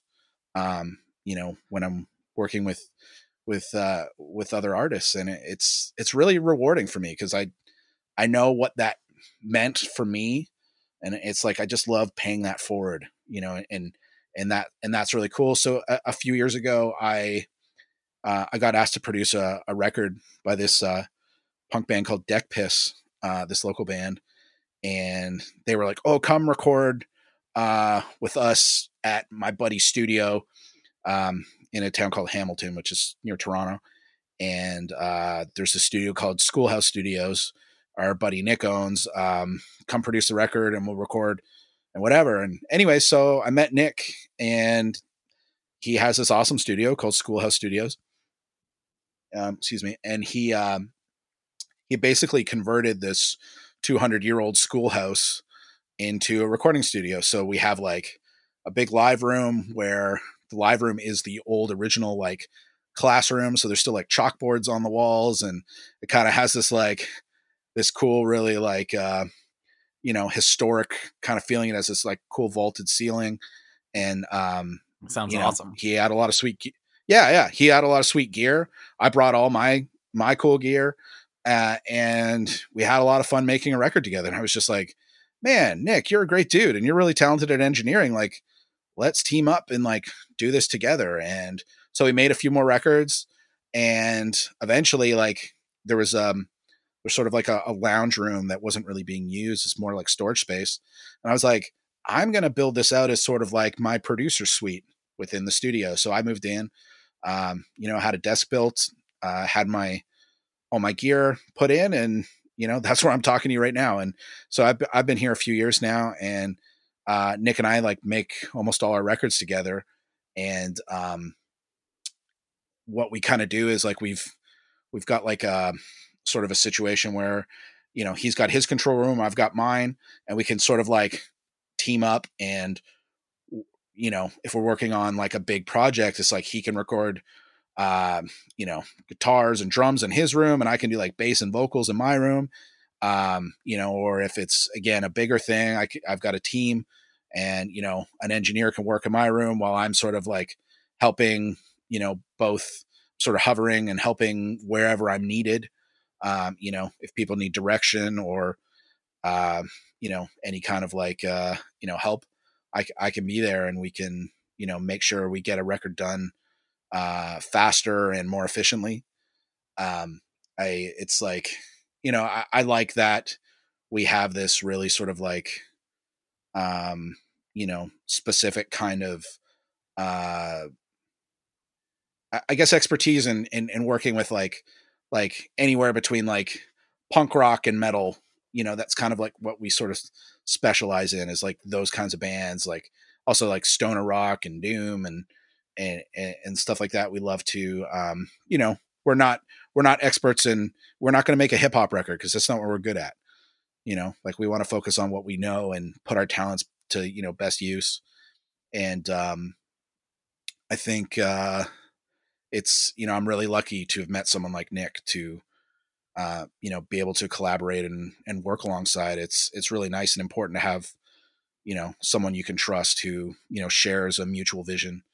I've also, like, just as an aside, I've been fortunate enough to be hired by bands to go record in other countries. Like, I worked with a band from the Canary Islands called This Drama, who are this amazing Spanish hardcore punk band. And, went over there, which, I don't know if people don't know, Canary Islands, there's this, it's sort of off the west coast of Africa. And it's sort of like Hawaii of the Atlantic, and there's volcanoes and stuff. And I went and spent like a month recording with them in Tenerife, which is the island that they live on. That was amazing. I've been, yeah, I've worked with artists in London, England, recording over there. I've made a record in Slovakia not too long ago. This awesome band called Sleepy Hungry. They just released their first single, and it's something I'm really proud of. We just had a band come over from China to record with us at Schoolhouse called Spill Your Guts, who are some of like our best friends now. It's funny. They're like, none of them are actually Chinese. They're all people who've like immigrated to China for one reason or another, and they met through their like mutual love for heavy music and hardcore and stuff like that. And I met them on tour with Cancer Bats, and anyways, we hit it off, and they came over here, and they've toured a few times. And what that's kind of allowed us to do, Nick and I, is sort of realize how we can facilitate, uh, to add a little bit more value than just, hey, we'll make you a great record. It's like, okay, cool. Well, because of a lot of different things that, Nick and I are involved in, like Nick builds guitar cabs in his spare time. So we have this amazing collection of guitar cabinets that he's built and that we've both collected. We have a lot of like really great gear. And so one of the things is like when Spill Your Guts came over, we were able to rent them a bunch of our gear and help them set up a tour. And so now we kind of have a thing where it's like, one of our partners, he's a tour manager that has a van, and, we can put them in this van with a bunch of great gear. They can go on the road test the songs that we've been doing pre-production on, come back, make the record. They've just like sold a bunch of merch on the road, helps them offset their costs for flying here and paying for the record. And it's kind of like this, everybody wins kind of scenario. It's a lot of fun, and it's really cool to like help a band come over here.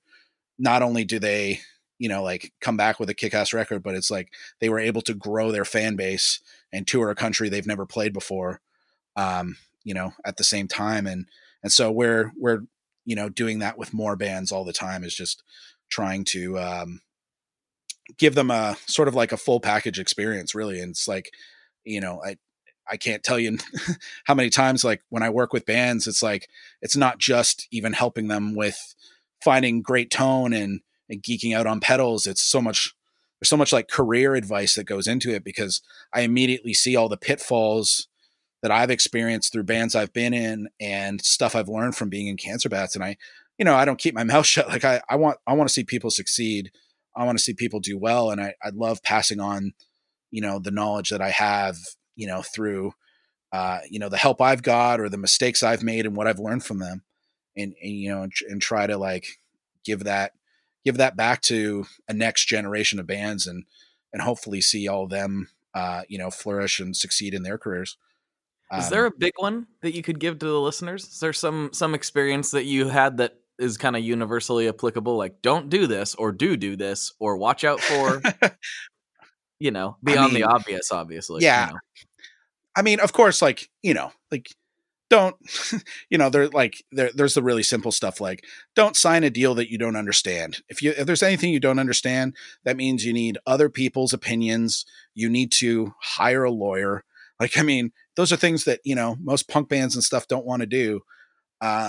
We got really lucky that, we never got ripped off anything crazy along the way, but we know people who have, and, it's those kinds of things. It's also, I think, like, as much as, again, it's super obvious. It's like, take the time to like prepare, coming into a studio. Don't show up if you don't know, what you're going to play for a certain song. Yeah. Like, I mean, it's just like, these are things that like are so basic, but like, I used to come into the studio not prepared, didn't have a guitar solo planned, thought I was just going to wing it. And, it's like, cause I saw Kirk Hammett do it in a Metallica video once, and it's like, well, that's, again, not really realistic. And that's Kirk Hammett. And it's, sorry. And that's it's Kirk Hammett. He's got the chops. He can do it, and it's like, but, but that was just, laziness on my part, whatever, it's like, you figure it out, but it's like going, oh, okay, well, that's kind of like wasting everyone's time. So like, avoid those things. Show up with lyrics completed, because a lot of people don't. Like, they just go, they're too shy. A lot of singers are too shy to show them to their band. They're scared of criticism, so they keep it to themselves. And then they go show up and they're like, I don't really have a verse here. And you're like, what? Okay. We got to do that. And it's like, well, yeah. And then, of course, like, studio time's not cheap. So it's like, you don't want to waste those money and create like tensions that don't need to be there. It's funny, again, that guitar solo thing. It's like, it's hilarious, because there's so many times where I've had, bands come in and they don't have something finished, and then I call them on it, and then they reference that Metallica thing. And I was like, oh yeah, I've seen that video too. It's okay. I know what you're saying, but I'm here to help. So like, let's do that. And it's all good. I mean, I think like, I think like the really, really big one, more than any, that's just, that's like practical stuff. I think the real main thing is that like, there's a lot of people that start bands and they don't have conversations about what their actual goals are, because nobody thinks that their band, a lot of people don't start a band thinking about what could be possible. They don't think that they're going to take off, and do really well. It's just a casual thing, whatever. And then when things do start taking off, that's why like you always see after the first or second record, bands lose members. And so it's like, cause people aren't on the same page. They don't know their roles in the band. They didn't prepare. They don't know what going on tour is going to entail. They think like, oh, we got signed, I'm going to go on tour, and then I don't have to worry about money anymore. It's like, no, you've got to worry about money even more. Even more. It's like, yeah. No. It's like, this is like, okay, you've been like slugging it out locally. It's like, now you've got to do this for real, and you've got to learn how to like budget and plan, and those are things that like musicians are not good at, but they're so important to the success. So it's like, if, like I am so fortunate to be in a band with someone like my singer, Liam, who's very much like business minded and, really, really careful about doing things the right way, so that like we didn't end up in some of those trappings. And it's, I've learned a lot from that. And, that's the thing that I, really believe that, one of the things that made Cancer Bats last as long as it had was like, sort of like planning things in advance, being really like having conversations. Okay, like what do we want to do? What are our goals for this? Where do we want to go? Okay, our goal is to like do this band. So how do we do a band? Well, we should work on it as much as possible. So we should make sure that the band is our job. So like, well, what do we need to do that? Well, we need to play shows. Okay.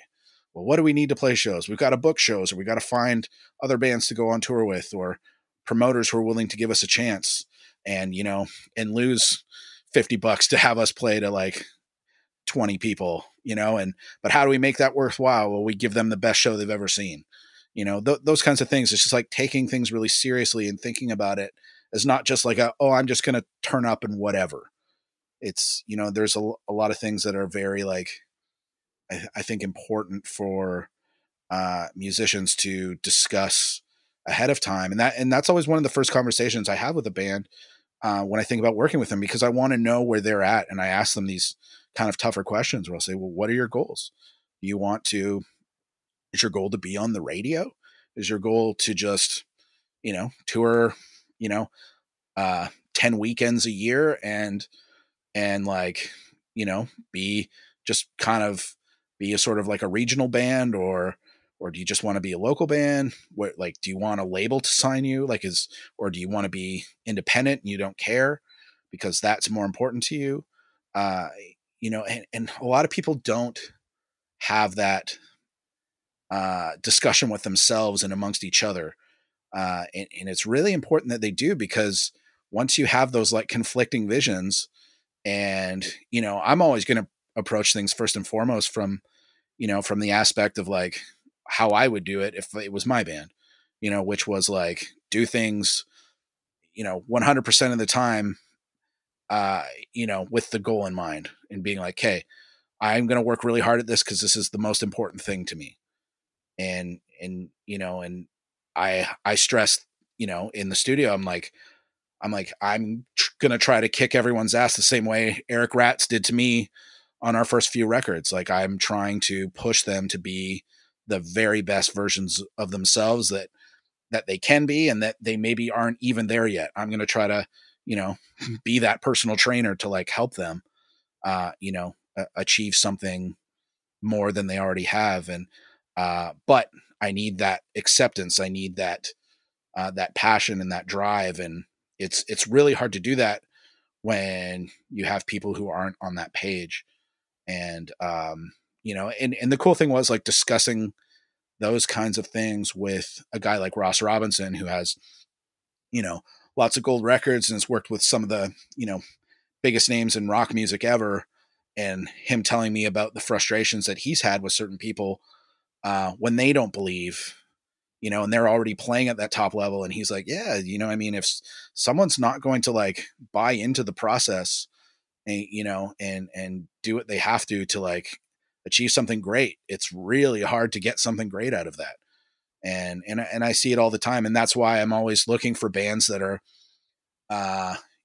actually really hungry and serious and really care about what they're doing.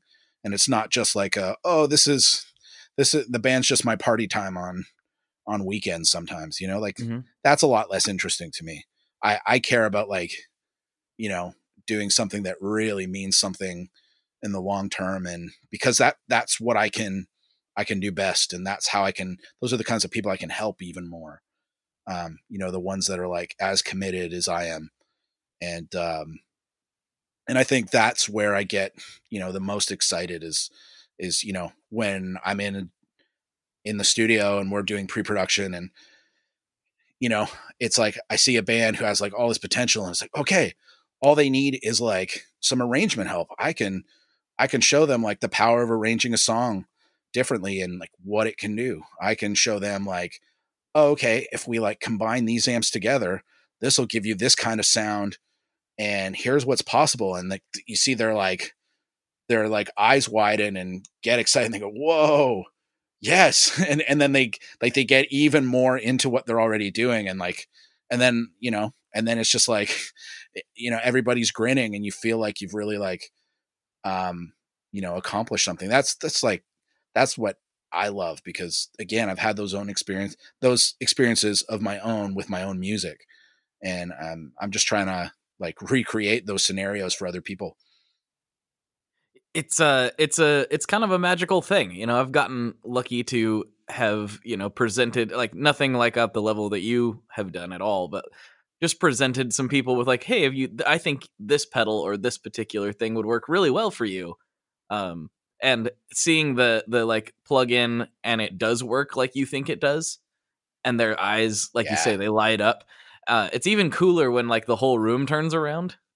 And it's like, what did you just do? Yeah. It's like, all I did was, change this one little thing or plug in this pedal or, whatever. And then the whole room was like, does the whole, like, it's like the owl head just turns around 180 degrees. Like, what is that?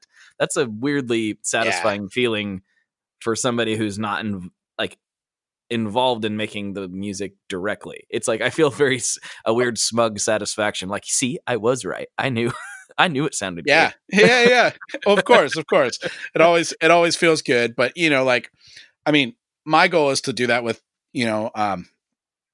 with the guitar pedal thing, but also with the songwriting thing, right? Like I think the arrangement.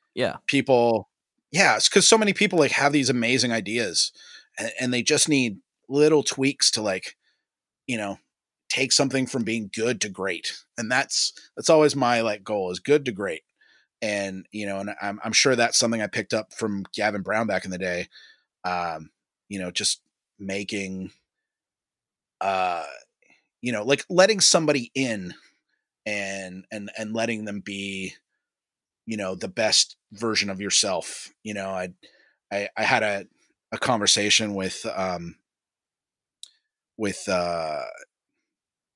the singer of Gojira once, and he was telling me about how he felt the opposite in that he felt like if he got too much input, it wasn't true enough to his own vision. And I said, well, fair enough. Like, you playing Gojira, I think your band's amazing. You're obviously doing something right. Right. So, like, I mean, 100%, like you guys are like this unicorn savior of modern metal. As far as I'm concerned, like, hell yeah, keep doing that, man. Like you're absolutely nailing it. So yes. So yeah, exactly. Yes. Yeah. There's guys like him or Devin Townsend, that are able to like push these boundaries that, on a level that the rest of us maybe aren't able to. And I envy that. However, I am so thankful to have been, like blessed to work with some of the talents that have shown me what's possible and how I can improve and and succeed in bigger and better ways with my own ideas with just a little help from them, Right. and Right. trusting their guidance. And it's really cool. It's like, and I've been through a lot of different journeys. Like, again, working with a guy like Ross Robinson is completely different than working with Gavin Brown or Eric Ratz. They they're from a bit more of a technical minded approach. Ross is very much like exclusively raw emotion and chaos and spontaneity. And so, my first time working with him, that blew my mind open in a whole other way. Like, I was terrified of it. I go, what do you mean? Like, we need to we got to nail like a perfect take. And he's like, I don't care. Hit your guitar so hard it goes out of tune. That doesn't matter. And I was just like, okay. Like, everything I've learned doesn't make sense anymore. What's going on? And you're able to like create an entirely different piece of art just based on the approach. And, and it's so cool. And I mean, that was such like a liberating thing because, I've been schooled in a singular way of recording and then just shown like what's possible, from the complete, from a completely different universe, it felt like. And that was like, it was really, really challenging for me and hard to accept at first. And then once I kind of let go of what I knew, I just got, oh, okay.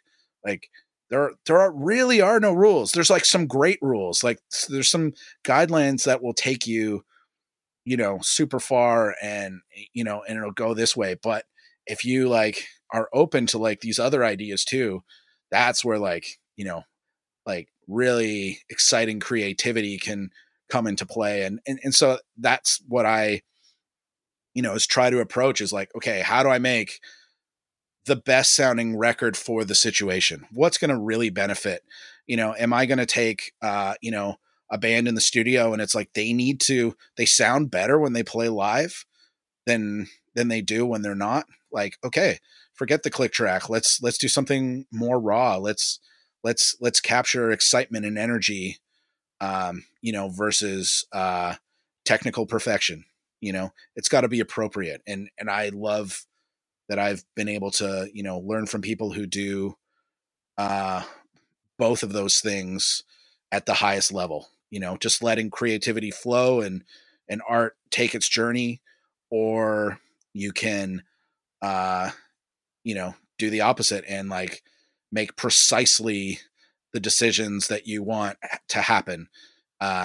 Which to me is like, great for problem solving. If it's like, if I want to clinically record guitar and I need to like avoid a certain, like a tuning problem or an intonation thing, in terms of playing, I know how to approach those, but I also know when to let a player like rip a little bit harder on his own and, and not hold back if it's like a special piece of performance, just because it might have been like drifting in pitch a little bit. Well, maybe that's cool. Tony Iommi did it all over the place. Nobody complains. People love Black Sabbath. It's great, but in the same way, again, you'll listen to somebody like Devin Townsend play guitar and it's incredible, the skill and the precision that goes into that.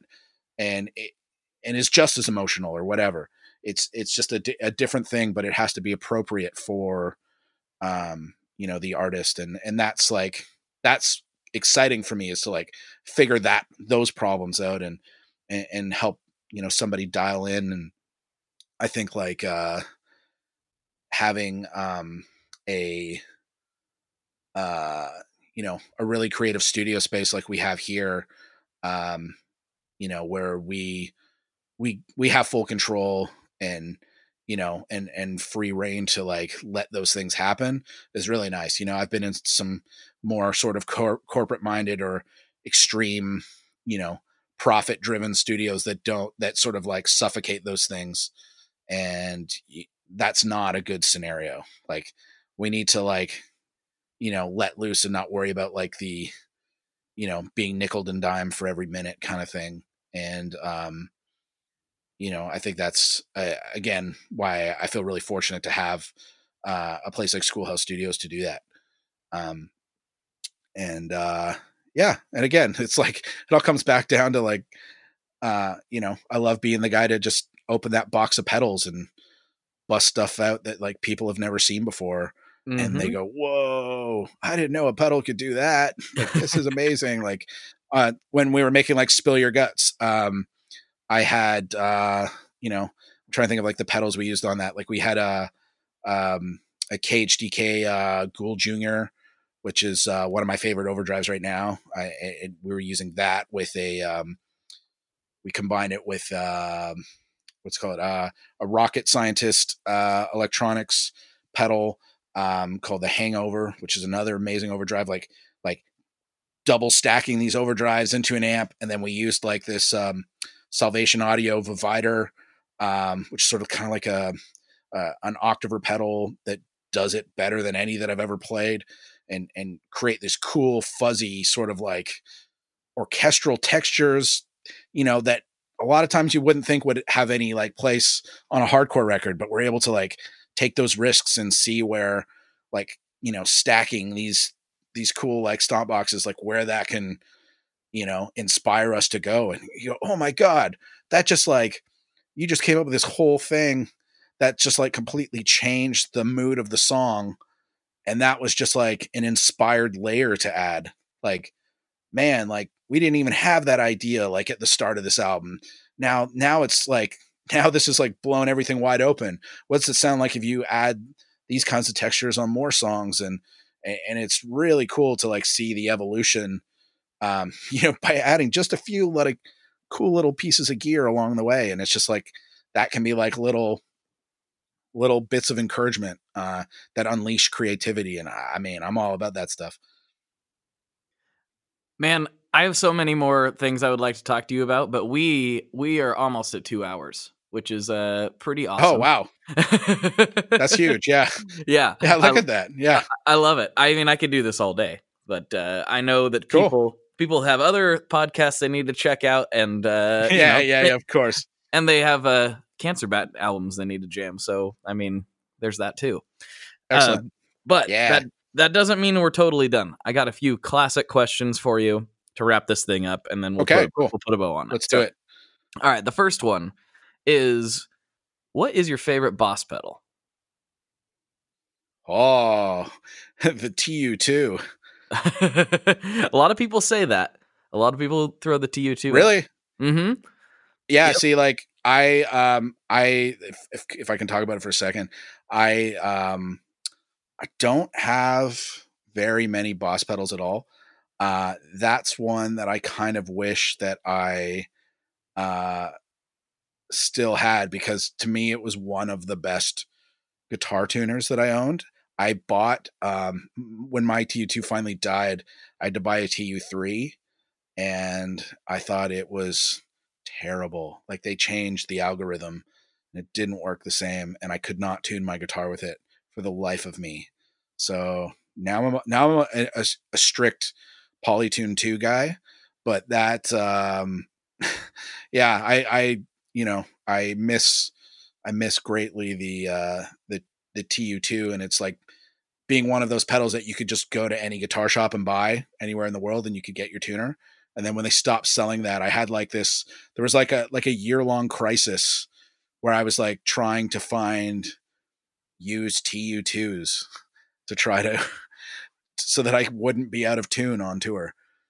It's something about changed? Like I haven't played the TU3, so you don't play well, it. see, okay, so this is the thing, is that like with drop C tuning, this is where you start to run into problems. And this is like sort of a technical geeky thing, but the way that I tune my guitar, and the way a lot of people, have shown me to tune your guitar in the studio, is to tune to the attack of the guitar. So you're hitting at a certain level and a consistency. So you're not just like tuning, letting the string ring, which then lowers in pitch after you hit it. We're tuning to the start where the pitch is at its like highest in the spectrum of where the string is ringing.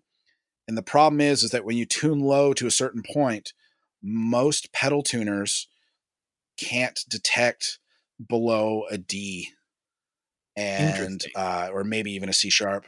And so tuning the way that I had been tuning for years, all of a sudden the TU3 wasn't able to track that. And so it would get the note if you would hit it and let it ring and then go flat. But then that means that every time you hit the string when you're playing really hard, and I hit my strings really hard, the pitch jumps up, and so it would be out of tune with the other strings. So like all my other strings, it would tune fine, but the lowest note it wouldn't. And so at that point in time, the only tuners that I could find that would tune that string the way that I wanted to tune was the Planet Waves pedal tuner, which had a great algorithm and tracked really well, but whatever, the internal electronics didn't sound that great. So I used that tuner for a long time in a sort of a tuner out fashion where the tuner was out of my signal path, and it could track really well, or the TU2 did that. And I could find I would be like really in tune, but then they changed it on the TU3 for whatever reason. But then when the Polytune 2 tuner came out from TC Electronic, their algorithm tracks it beautifully, and I can tune to the attack, and it's nice and in tune. And that's actually one of the main tuners that I'm using in the studio to get bands in tune all the time now as well. And it saves a lot of headaches. So yeah, anyways, that's just my little rant about tuners, because I'm very particular about it. And that's why I'm like, oh boss, like you should bring back a Wazacraft TU2 or whatever. Like, yeah. And we always had this, joke in our band that like, I think like Jay, our bassist, met somebody from Roland once, and they were having like some drinks, and I think the guy just like as a joke kind of was like, hey man, if you were to have like a signature Boss pedal, what would it be? And he was like, the TU2, that's what we want. The Cancer Bats TU2. And he was like, what? Are you kidding me? All the like, you're not even going to say like, something we like, rare, we don't make anymore, like a slow gear or an HM2 or, like all these things. And, yeah, so that's kind of like the funny thing. So right now, currently, the only Boss pedal that I do own is like a DS1 that's like a Keeley modded DS1, but I use that for a bass distortion exclusively. So that's that. Yeah. All right, that's a good answer. Yep. That works for me. All right, this is the big one though. Yeah, this is the one that people freak out about. Okay, what kind of pizza do you like? Oh, okay. Yeah. So, it's gotta be, I prefer it in a circle. Okay. I prefer circle pizza because I like I like going from the point to the crust. I like that pizza journey. I find square pizza is a bit of a cop out. And as much as people are like, oh, you get all the best, like if you get like a middle piece that has no crust, it's great. And I'm not into that. It just doesn't speak to me. I like, my favorite pizza is wood oven fire. So like I like my stuff a little bit more well done. I can deal with like a pizza oven, where they cook it properly, but like if the dough isn't made well, if it's, I just can't back it. My typical order, if I'm going to like order anything, will be pepperoni, mushroom, pineapple, and basil. And I like to finish that off. With, so the basil goes on afterwards. It's not cooked. And I would finish that off afterwards with a garlic chili oil on top. And that would be like my dream pizza from anywhere that would make it for me. And high quality mozzarella and pepperoni is very important. Oh yes, very, very, very important. I won't state my feelings Yeah. on pineapple because everyone already knows, but it's okay. Oh, I see. I don't know. What are you? Obviously, you don't like it. Yeah, I you're one don't. of those guys. Yeah, you don't Well, like it. I see. I'm one of those guys, but I'm also not one of those guys because a lot of people don't like pineapple on pizza. I just don't Mhm. like pineapple. End of story. Like, Oh, okay. yeah. Yeah, So I fair don't. enough. Fair So enough. of course I I don't get like you. it I on get you pizza. on that. Yeah, it's a weird thing to See, not like. see, my I understand yeah, that. I know what you mean. Like, I'll say this. Like, I was never a pineapple pizza guy either, but that's because I'd only ever had Hawaiian pizza, and Hawaiian pizza is terrible because one, ham is just terrible. Like, who Well, wants I don't ham? know Who's about like, that. oh I yeah, like you know what I'm ham. going to eat? You know, I'm going to eat some ham. I just want some ham. And it's like, well, most of the time it's going to be a terrible quality ham. It's not going to be something really good. It's not going to be some like actually like nice cured piece of meat. It's going to be some like, essentially Hormel. like a step away from bologna. Yeah, something. Yeah, exactly. It's going to be some like just like some Oscar Mayer nonsense that nobody really needs. And then it's going to be like, yeah, pineapple, which is something most people really like. You, I can't include you in that, but that's okay. And then, I can't and be then, included in lots and of then things. like, It's okay. yeah. So like, you know what I mean? That was the thing. I never liked it because I never liked Hawaiian pizza. But then somebody ordered it at a band practice I had years ago where they did like pepperoni and pineapple. And I was like, I don't know. Okay. I mean, I'm having free pizza. So of course everyone wants free pizza. Of course. So we're going to eat this free pizza. But then like the real like twist of it for me was that, my drummer, this guy Jet, he, had like a really strong, like, love for Frank's Red Hot sauce, I'm which down. Yeah. I don't know if yeah, okay. See, here's the thing is that like different people across North America have preference to like what hot sauce brand. Like if you go to like North Carolina, like they only like have Texas Pete hot sauce. But like I grew up like kind of across the border from Buffalo, so like Frank's Red Hots, like that's the Buffalo sauce, right? Mm-hmm. And so putting Frank's Red Hot on pineapple pizza, that changed my world. That was just like, oh my God. I never liked hot sauce and I never liked pineapple on pizza, but that combination just was like, this is it. Like I have arrived. It's like this sweet, salty, spicy, like mecca. It was crazy. And it's just, I know it sounds ridiculous, but I remember that very distinctly the first time I tried that combination. And so that's kind of what I try to sort of recreate. And that's why I'm like talking about the chili oil at the end. It's all important. See, if I didn't have the chili oil, I would just love to douse some Frank's Red Hot on it. And so like, that's one of the things, like, I'm like one of the only guys in my band who's not a vegetarian. And so like the Cancer Bat signature pizza is what we call tropical heat. And what the tropical heat is like a cheese and tomato sauce pizza with pineapple and pickled banana peppers on top, and usually doused in some sort of hot sauce, sriracha or Frank's Red Hot Yeah. usually. Mm-hmm. And so like that's just such like a standard staple for me that like I don't even think about ordering pizza without pineapple anymore. Like it's just like that's part of that experience that made me like pizza even more, that I just like that's almost my number one ingredient. Like if that's missing, I feel like I'm not really enjoying pizza as much as I could be.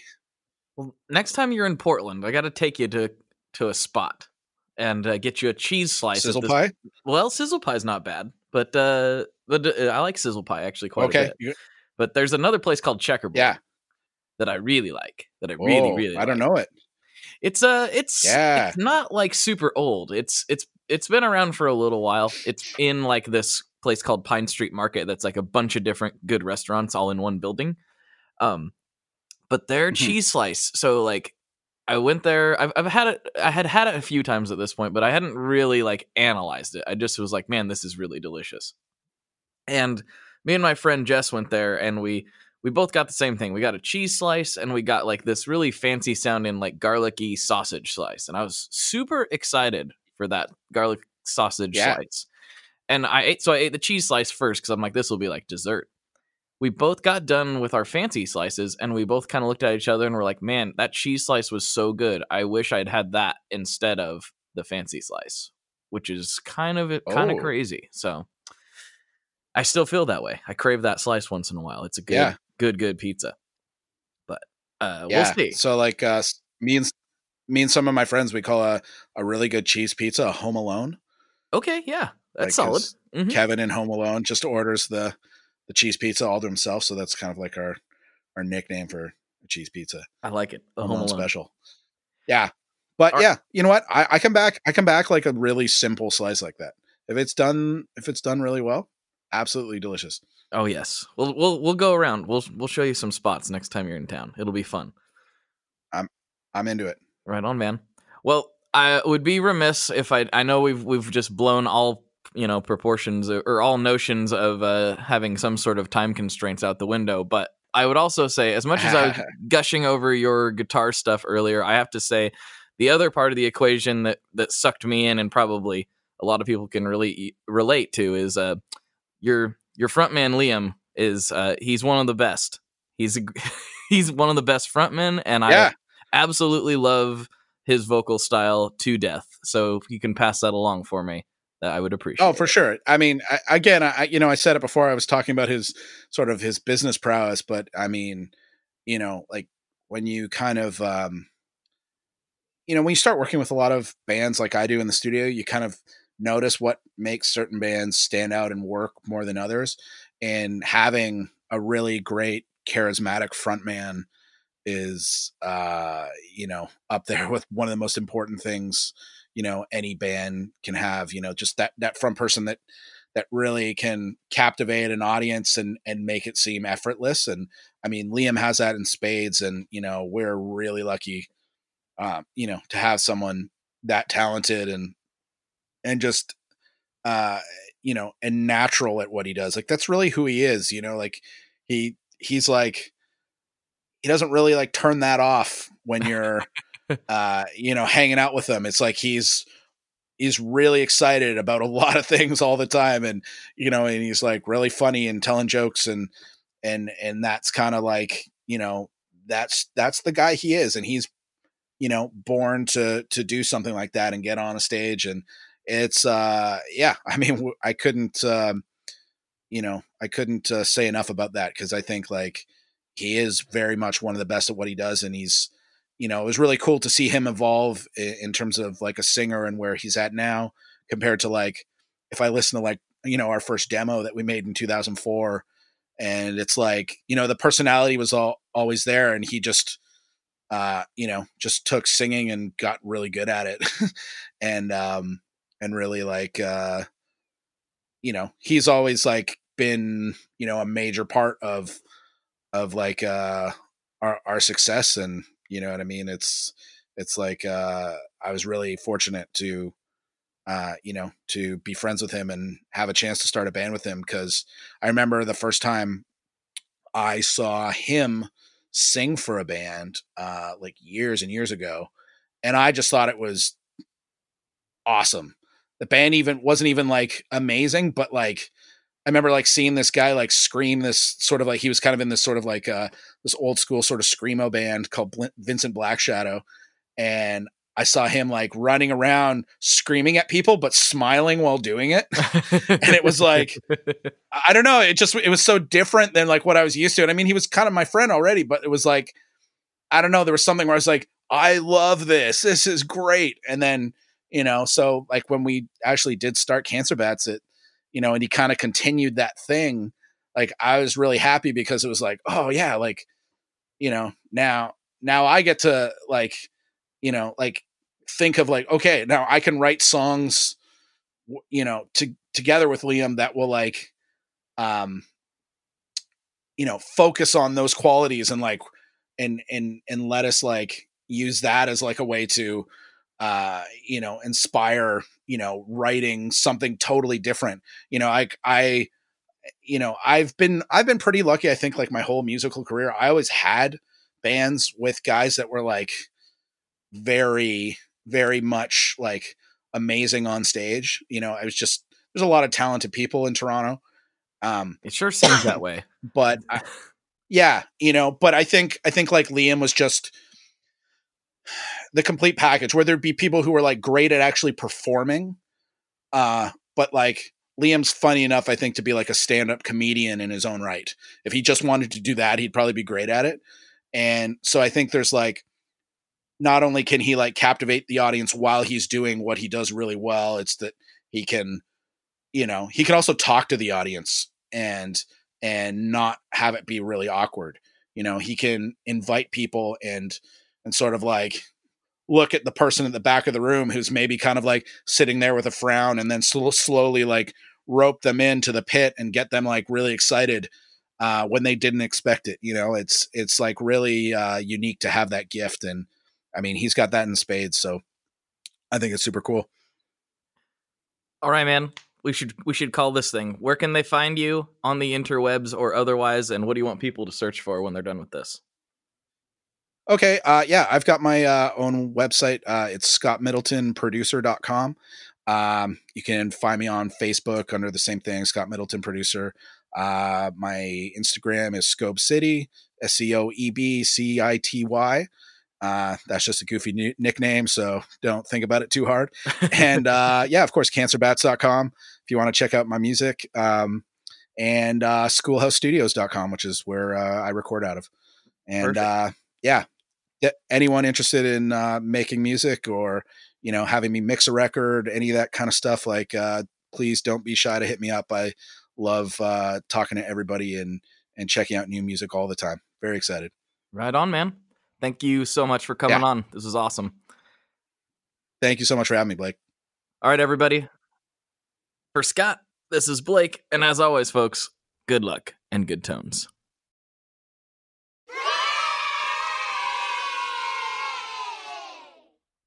All right, that is a wrap.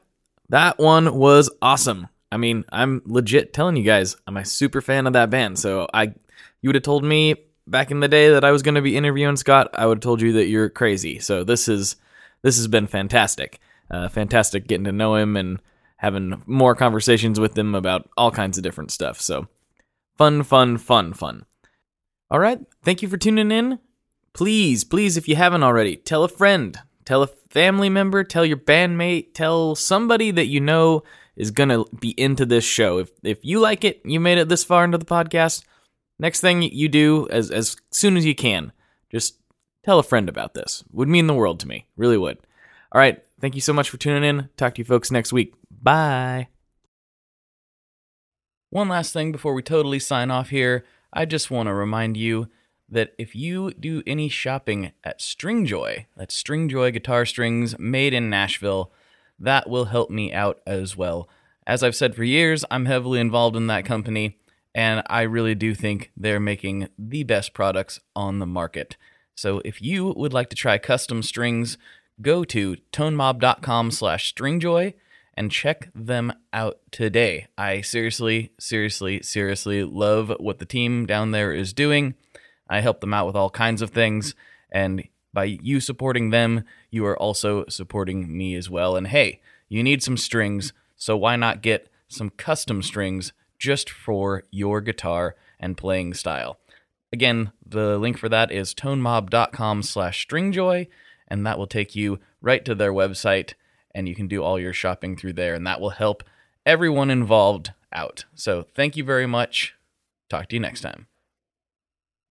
We are brought to you by the wonderful folks at Gun Street Wiring Shop. Yes, Gun Street Wiring Shop. I've talked about them before. I used to say based out of Bend, Oregon, but guess what? Sean moved to my neck of the woods. Sean's in Portland. Sean is awesome and has helped me with a bunch of stuff lately. And if you have wiring needs for your guitar, he can help you too. If you want to get weird with it, he can get weird. If you just need to spruce things up a little bit, there's your guy. He takes all the guesswork out of doing your guitar wiring, and he makes it simple, and his customer service is top-notch, and I can't say enough good things about Gun Street as a company. I really respect Sean and what he's all about, and the product is top-notch. I've got 3 different guitars that now have Gun Street harnesses in them, and I could not be happier. So go to gunstreetwiringshop.com and check them out.